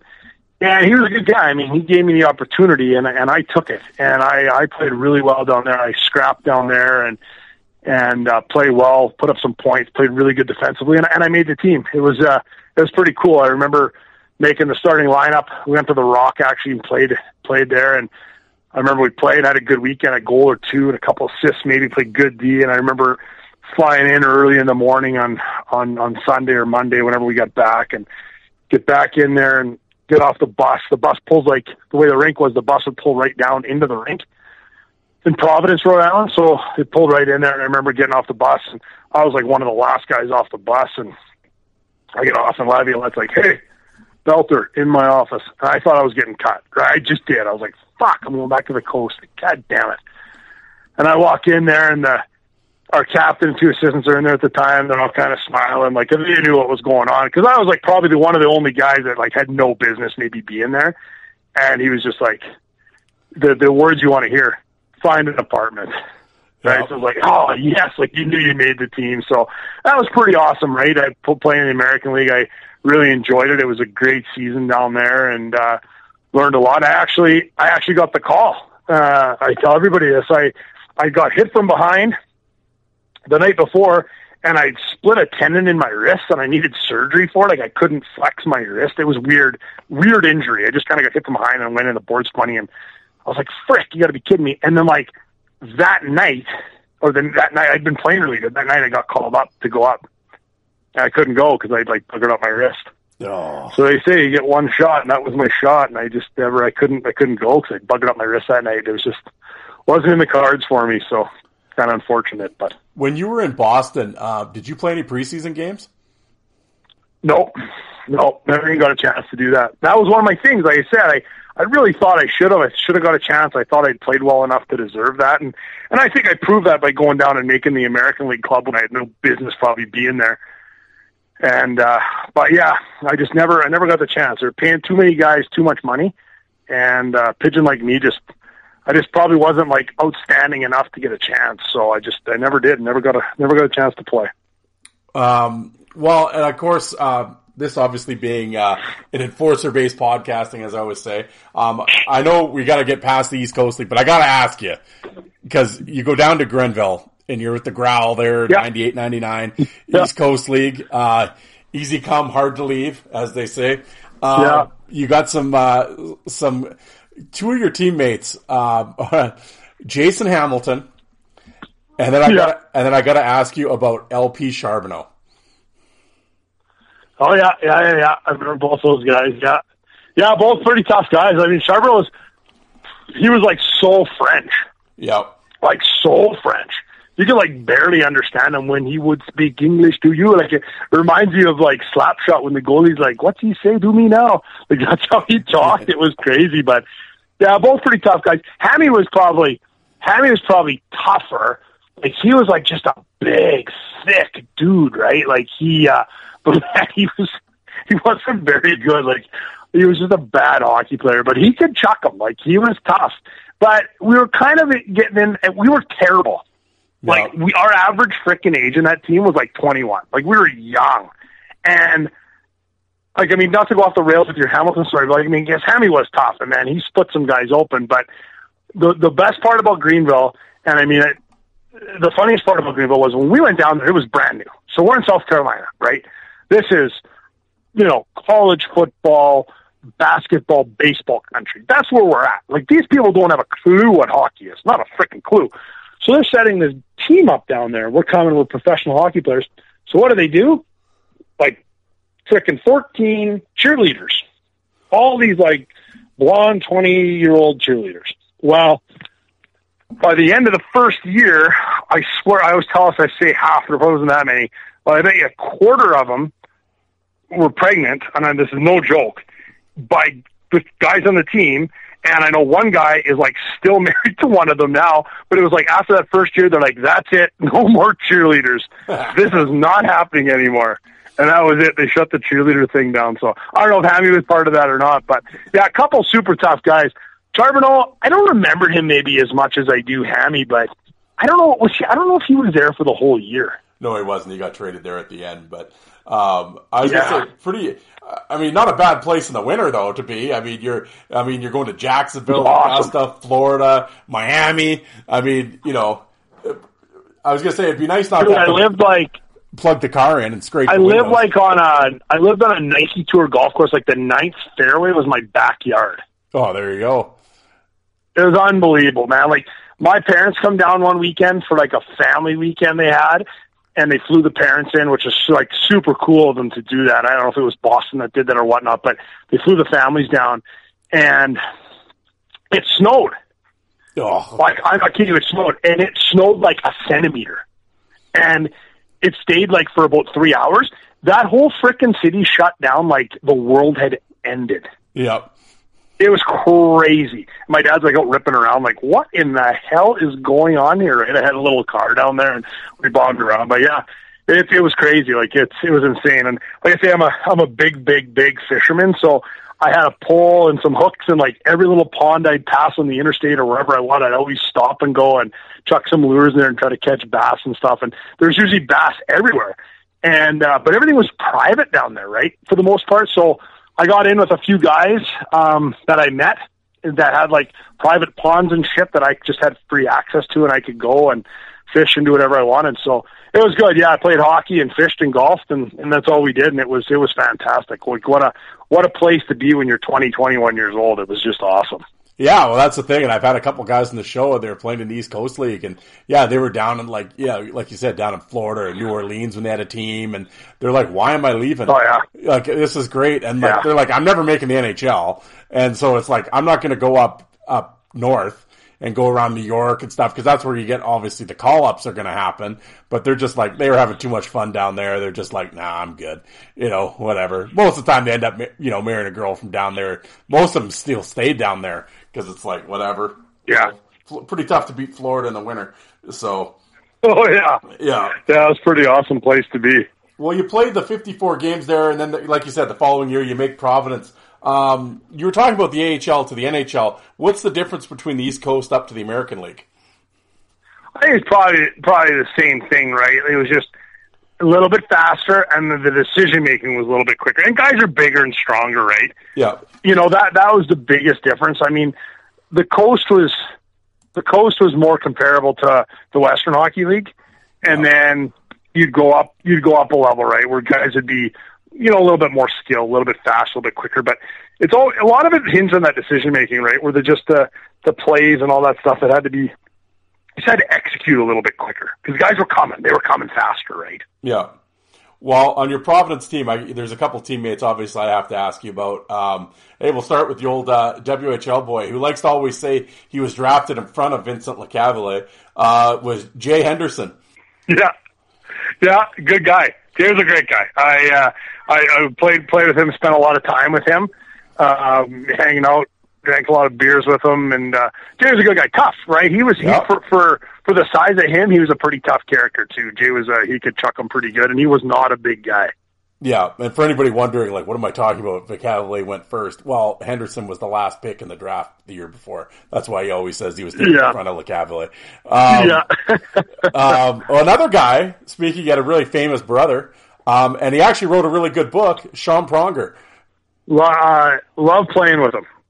Great guy, great human being, I'll say.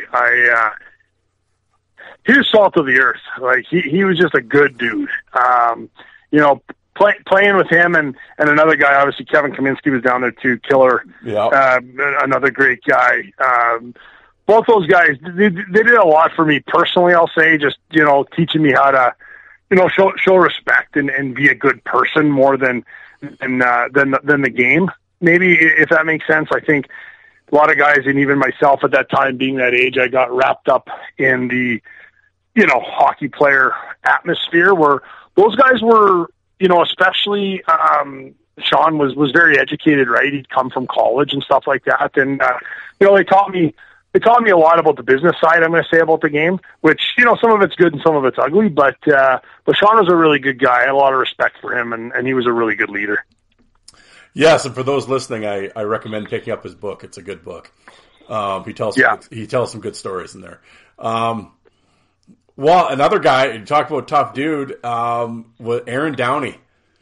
What was he like? Downs. You know what? And we talked a little bit earlier about it. Downs was the guy that when I got down there and he was like, I got into a few little scraps and he's like, dude, what are you doing? Like, here's how you got to fight. Here's the technical. Like you said, like, how did you get ready for them? Well, he would. He knew he was doing that every day. He would, like, physically and mentally, like, practice and prepare. Like, he knew he was going to do that. And he taught me a lot about scrapping and stuff. Probably a little too late in my life because I just didn't want to do it at the time. But he's like, well, if you get into one or if you get into, here's what you got to do. Here's what you got to watch for this. You got to watch for that. He was a super technical guy, big into boxing. He did a lot of sparring, did a lot of boxing. But he was one of those guys that I'm sure you've had guys on that talk about it. He loved it. Yeah. Like, he loved fighting. Where, you have a lot of guys who are like, man, I just did it because I had to or I didn't love it. But he loved every second of it. He was just that guy. He lived for it. He knew that was his job. He knew that's how he was going to make his money. And he did it well. And I mean, let's be honest, a guy like that, he had a really good NHL career doing it. Yep. Stanley Cup champion. So, and Downs was a good guy. Downs was a good guy. I typically will compare him to Killer, like to Purrington. But Downs maybe had a little bit more personality, a little bit more ha-ha in him than Dale did. But tough as nails and he was just built like a brick shithouse. Yeah, well, like he's still training guys, and he's a real big, obviously, fitness dude, and tough man. Yeah. It's funny, as I was looking through that Providence roster, I mean, the roster's like, you had guys in and out all year, but man, there was some tough dudes that came in, like, they might have been there for a minute, but it's like Ken Tasker, Eric Cairns, Matt Van Horluck, Alexei Yudin, Jezelowski. It's like, yeah. Well, I remember Jezelowski. Yeah, I remember him coming in. Yeah. No, we had a good squad that year. Really, we had a good team, and a few tough guys in and out of there. But all in all, we had a solid squad down there. I mean, I always Graham. I can't remember. He was our goalie at the time, and you want to talk about some crazy stuff and some crazy stories. John Graham, and he played in the show, played in Tampa, he played in Boston a little bit, but. You want to talk about, I say goalies are crazy and goalies are weird. They're different. This guy was off the rails. Yeah. Well, and then, like, like you said, and the American League, I mean, obviously, you know, in that time period again, Hartford and Portland, I mean, you know, you got tough guys, and then, you know, you go up to, what was it like playing in Philly in the Phantoms with those guys in the old Spectrum? It was good. I mean, tough dudes, right? Like, I think Vandermeer was there at the time, and Francis Lassard back then. Yeah. Like, I mean, it was always tough. You had to have your head up all the time. I always found, like, for the most part, I found the East Coast to be maybe a little bit more, I'll say, like, cheap shot, disrespectful type stuff, where I found the American League was more of, do you want to go? No? Okay. You know, it was like one of those things where there was a lot more respect maybe in the game. Everybody respected the level they were at and maybe the dollar figure some of those guys were making. But still tough. I mean, you had the hits where you got hit, you get run over, you get hit into those boards. It wasn't like you're getting hit by a 5'10", 165-pound guy. I mean, it was like these guys are 6'4", 260 pounds. Some of them, right? And they're trying to, they're trying to knock the glass out of the thing. It was.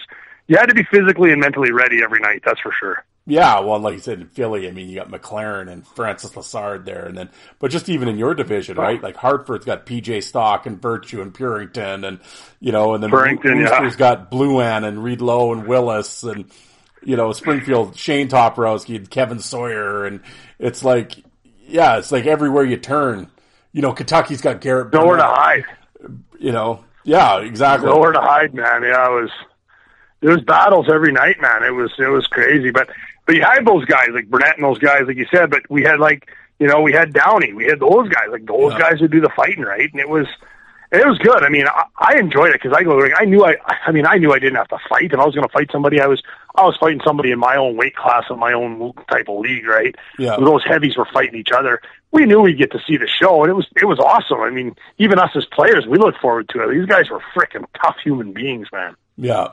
I think down there and I've talked about this on the show a bunch of times, and I always like to get obviously the player's perspective on it, but it was just like, and maybe not so much now. I mean, I don't. It's almost like I've said this, that the accountability in the game seems to be really missing, or there's not a lot of consequences for your actions anymore. But down there, if you were in 99-2000 playing for Providence and you were going to start running around, that shit wasn't going to last long, or you were going to have to answer for it anyway. Yeah, 100%. I agree with you now. I agree with exactly what you're saying. I've said that even on our show, that I find the accountability is out the window nowadays, right? There is no accountability for it. You do whatever you want. No one's going to do anything. That's the one thing I hate so much about the game nowadays, is that thing is you can run around and nobody's going to do anything about it. Yeah. Yeah, I was going to say, like, I know you were saying, like, you didn't fight much, or when you did, it was, pardon me, it was in your weight class and stuff. At the same time, like, if you were going to go into Hartford and start running their best scorer, Purington and PJ Stock are coming after you.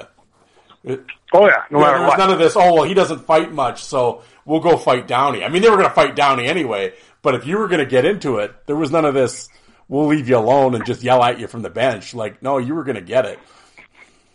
Yeah. No, it was, you weren't hiding from it. That's for sure. That day and age, that's for sure. Yeah, well, exactly. Well, the following year, was it? So you played the 51 games in Providence, and then all of a sudden I'm assuming Boston just let you go, but you end up back in the East Coast League with Florida. What happened what happened? We'll put it that way. Just what happened? In my last year of my contract, and Armstrong, can't remember his first name, but he's the GM now in Florida for the Panthers, and he took over for Laviolette the following year. Lavi went into coaching the show, and he just didn't like me, and that was it. I mean, I played for him the year before. He was a D coach. He seemed good. I thought everything was fine, but he fucking just hated me. Just did not like me. And that happens a lot, right? Yep. In the game, you have a coach that loves you and makes and breaks you, and you have a coach that hates you, and it just didn't work out. And they tried to send me down to Arkansas to play on the coast, but I was on a 2-way deal, so I could veto where I went, because that was considered like down on the coast. I was still making East Coast money, American League money. So when they tried to send me to Arkansas, I said, no, the only place I'll go to the coast is Florida, because my girlfriend at the time, who had been dating for a lot of years from Swift Current, was on a full golf scholarship in Miami. So I said, I'll go to Florida. So they sent me to Florida, and then I think it was Brian Ferguson. I can't remember. He was coaching down there. And same thing. Me and him were like oil and water. And I just didn't play well down there. And halfway through the season, they asked me if they could trade me, and I was like, absolutely. And they traded me to Trenton to play for the Trenton Titans. And that was a really good thing for me too. I went back up there, and Troy Ward was the coach, and he was me and him. Troy liked me, liked my game. We had a really good team. We lost the finals that year, and Mike Havlin was his assistant coach. So it was good. Played in the coast that year, rest that year, and then my contract kind of ended, and I was gonna pack it in and just come home. And Mike Havlin went over to start coaching in Atlantic City in the coast, their new team, and he convinced me, and I got a pretty lucrative East Coast deal, I'll say, to go back and play. So went back down for one more year to play down there. And then halfway through that year, I got hurt. I got hurt earlier in the year, and I couldn't figure out what it was, and I got hit from behind. It's just such a crazy story, but I got hit from behind. And here what had happened was my stick kind of jammed me right where my diaphragm is, and actually tore my diaphragm open. Ugh. And I was having trouble breathing, and I wasn't feeling good when I'd eat and stuff. Well, here my stomach was in my chest. I didn't know. And they did a bunch of tests, and you need to have surgery on this thing. But, you can wait till the end of the year. So I'm playing down there, and I ended up near the end of the year. I mean, lots of injuries, obviously, but ended up buggering up my hand or my wrist. I can't remember what it was. I had to have a small surgery. It was nothing big. It was like a 2-week thing. Let's just fix this. It'll be healed. It's done. Let's get it fixed near the end of the year. So I'm like, okay, so we go in, get it fixed. I'm rehabbing it. And Mike Havlin at the time, who, up to this point, me and him have been quite close. I'd seen him do some pretty shady things to some guys throughout the year. And I never thought a ton about it because he kind of left me alone and says to me, you know what, go in and get your stomach surgery done. We're not going to put you on the playoff roster because of your hand. And I was like, well, I said, I can play. No, we've kind of made a decision. That's what we're going to do. We don't think you'll be ready, so we're not going to put you on. So go get your stomach fixed and your diaphragm sewed up or whatever they need to do, and then you can play next year. So I go in to get this stomach surgery done, and it's supposed to be like a laparoscopic surgery. It ended up being open. They cut through all my stomach. Anyway, totally freaking screwed me up, and it ended my career, obviously. But during the healing process, I'm in the hospital. No one comes, none of my teammates, I was pretty close with a lot of them, none of them come see me. No one has any interaction. My own guys I'm living with won't even really talk to me. And I was like, what the fuck is going on here? Well, I find out later, before I head home, that Mike Havlin, the coach, and if anybody knows who he is, I think he's probably one of the biggest pieces of shit in the game today, but he was one of those guys. He was assistant coach of the Blackhawks when that Chris Beach stuff went down. He won a Stanley Cup there that year. And I tell you right now, I guarantee those guys knew what was going on. Knowing Havlin and the way he was with me and the way I got treated, I guarantee those guys knew what was going on. And that's why that all got swept under the rug. But so part of my story was he had went and told the guys on the team that I decided I didn't want to play in the playoffs, so I went and got the surgery done. Oh. So I couldn't totally fucking screwed me. Then he wouldn't let me in the dressing room anymore. This was unbelievable. Like, I just come out of this massive surgery, and I'm like, want to go back with my team. This is all I know. This is my family, right? Because I'm playing away from home a long ways away, and the guys are my brothers, and they don't want me in the dressing room because he said this, and so he banned me from the dressing room. So literally my dad flew in to Atlantic City, went down to the rink, got all my shit for me, loaded my truck, and we drove back to Saskatchewan. True story. I'll never forget that. I'll never forgive a guy like that. And I mean, that guy, man, I said I wanted to tell that story on the show, and I guarantee that Chris Beach stuff, they knew all about it. And yeah, but that's how some of those guys were, man. A guy like that, it's one of the biggest pieces of shit I've ever been around in the game. Oh yeah. I mean, it's, yeah, like you said, it's greasy, and that's the one thing, right? And I mean, like you said, you have guys that, you get in a good spot and you're golden, or other guys, like you said, the one just from year to year, you're cruising along in Providence. Next thing you know, the assistant coach becomes the coach. Well, he never liked you, so out the door you go. And it's like, hockey's fickle, man. It's so greasy. So greasy. Yeah, it's a business, right? So a lot of people don't understand playing minor hockey, even the Western League and stuff. It's like whatever, but once you get past that, you get the pro game, man. It is a business. It's you see the Connor McDavids, you see the Tavarises, the Austin Matthews on TV, and everyone sees the money and the glitz and the glamour and how amazing it is.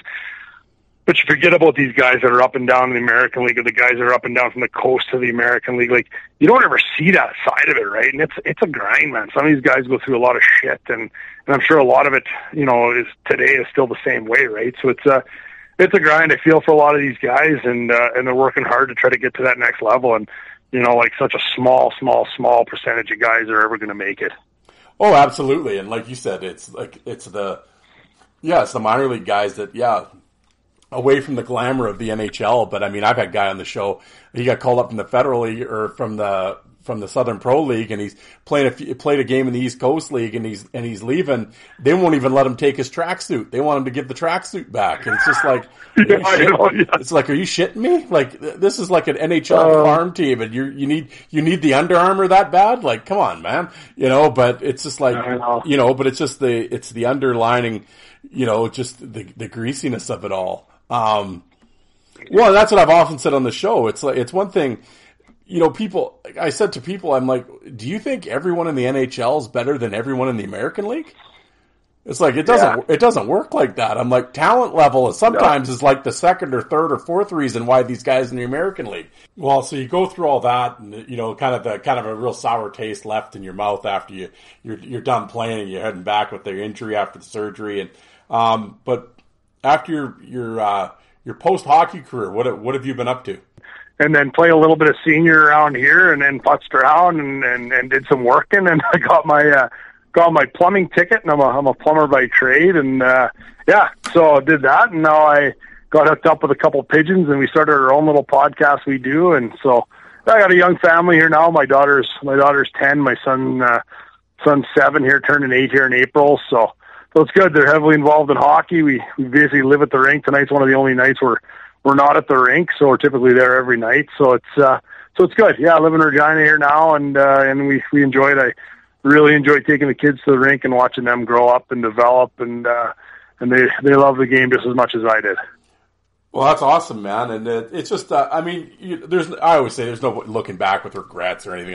That's a pointless thing. But if there was anything going back, if you could go back and talk to 17-year-old Shane, what would you tell him to change if there is anything? I'd probably just tell myself the same thing I said before, is that you're not going to get another chance. Just leave it all out there, right? Like, I just maybe feel like sometimes maybe I didn't leave it all out there all the time. I, held back a notch here, a notch there, and think, I'll do it next time. Or just do it all. Give it every single ounce you got if that's what you want to do, because you're not going to get another chance. That's one of, like I say, that's one of the things I do want to be able to teach my kids, is that, hey, I've been there, I made this mistake. Don't make this mistake. Don't make the mistake that I did. Just leave it all out on the ice all the time. Absolutely. Well, and like you said, your show, the Monday Nooner, how's the show going for you guys overall? What, as a fellow podcaster, how many episodes are you guys into now? Man, I think we're into about 100. We're up in that 145 range episode. Yeah. It's fun. I mean, on that show, again, I'm just a pigeon. I'm kind of there for Boz to make fun of, and me and him kind of jap around, and Barney's a little bit more serious. Those guys have been in the radio game for a long time, so they kind of lead the way, and I just kind of joke around and take shots at them here, there, and everywhere, and we make some jokes. Boz likes to make fun of my English. Doesn't think I speak English very well, but other than that, we have a good time. We've had some great guests, great people on. Got some really great Saskatchewan based businesses that support us, and we try to keep things super local. And it's been really good for us. The senior hockey game is alive and well in Saskatchewan. and I don't see that changing anytime soon. I think we've really brought a limelight or a spotlight to it, and we're definitely helping to grow the popularity of it here in Saskatchewan and Western Canada. Yeah, you guys are, and I know I've seen the video you guys put out, and I mean, you're always and yeah, how many, like, I think people don't realize, like, the province is so big. How many senior leagues are there in Saskatchewan? It's got to be 4 or 5, 6. What is Bob? Oh, there's tons. Bob says there's like 100 and some teams now in Saskatchewan, Western Canada.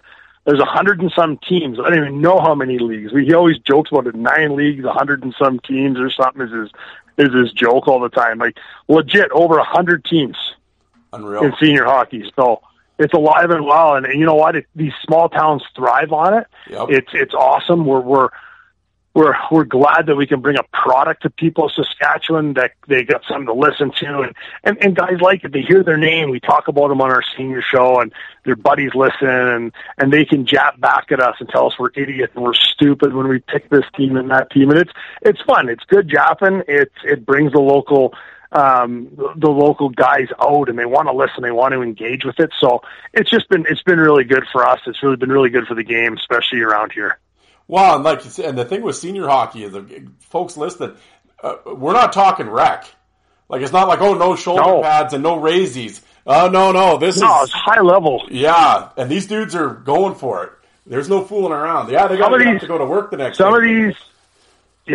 Some of these teams, man, I'm telling you, like, some of these teams could easily beat some East Coast League teams, and that's no bullshit. Like, they could maybe, I mean, it might be a stretch me saying this, but they could probably even give some American League teams a run. I don't know if they'd beat them, but you never know, man. There are some really good teams, and I mean, I play a little bit of farting around hockey. That's all I kind of do, and we've had a couple senior guys come out and play in our BS leagues, farting around stuff, and like, they're just absolutely unbelievable how fast and good they are. It's just like, holy shit, these guys can play the game. Like, a lot of these guys, man, they just quit playing pro, right? Like, they could easily go back and play pro. There's guys that do. They sign contracts out of the senior leagues, and they're going back and they're playing in Europe, or they're playing in the East Coast League, and then sometimes getting called up to American League. I mean, it's no joke. If anybody thinks it's a joke, they're on crack. This is some really good high level hockey. Yeah, and I mean, and of course the Allen Cup is obviously like the Stanley Cup of senior hockey in Canada. I mean, I think the Allen Cup's been around longer than the Stanley Cup. Are there still teams in Saskatchewan? I mean, obviously I would think there's some teams that still go for it. I think that Allen Cup's kind of been put on hold. I think they haven't had a lot of interest in it, and it's been kind of tough to get something going with that. And I always joke with Brandon and Barry that we should be setting up something and making it the Nooner Cup and hosting some teams. We'd like to take the league champs of every league and bring them all in and have like a Nooner Cup for the Saskatchewan champs. So we're still kicking that idea around. I know a lot of people would like to see that. So we're going to see if the stars align and we can maybe set something like that up here in the coming years.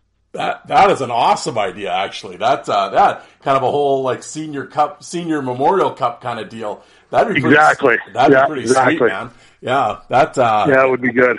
Yeah, absolutely. Have to get behind that wholeheartedly. That would be a great idea. But well, Shane, I know I've kept you long enough. I really appreciate you taking the time to come on the show. Everybody out there, check out Shane on the Monday Nooner.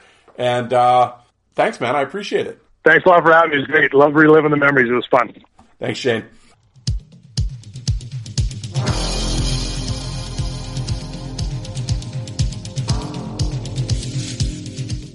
And you people that don't like fighting, how many of you did you walk out and get a coffee while that was on?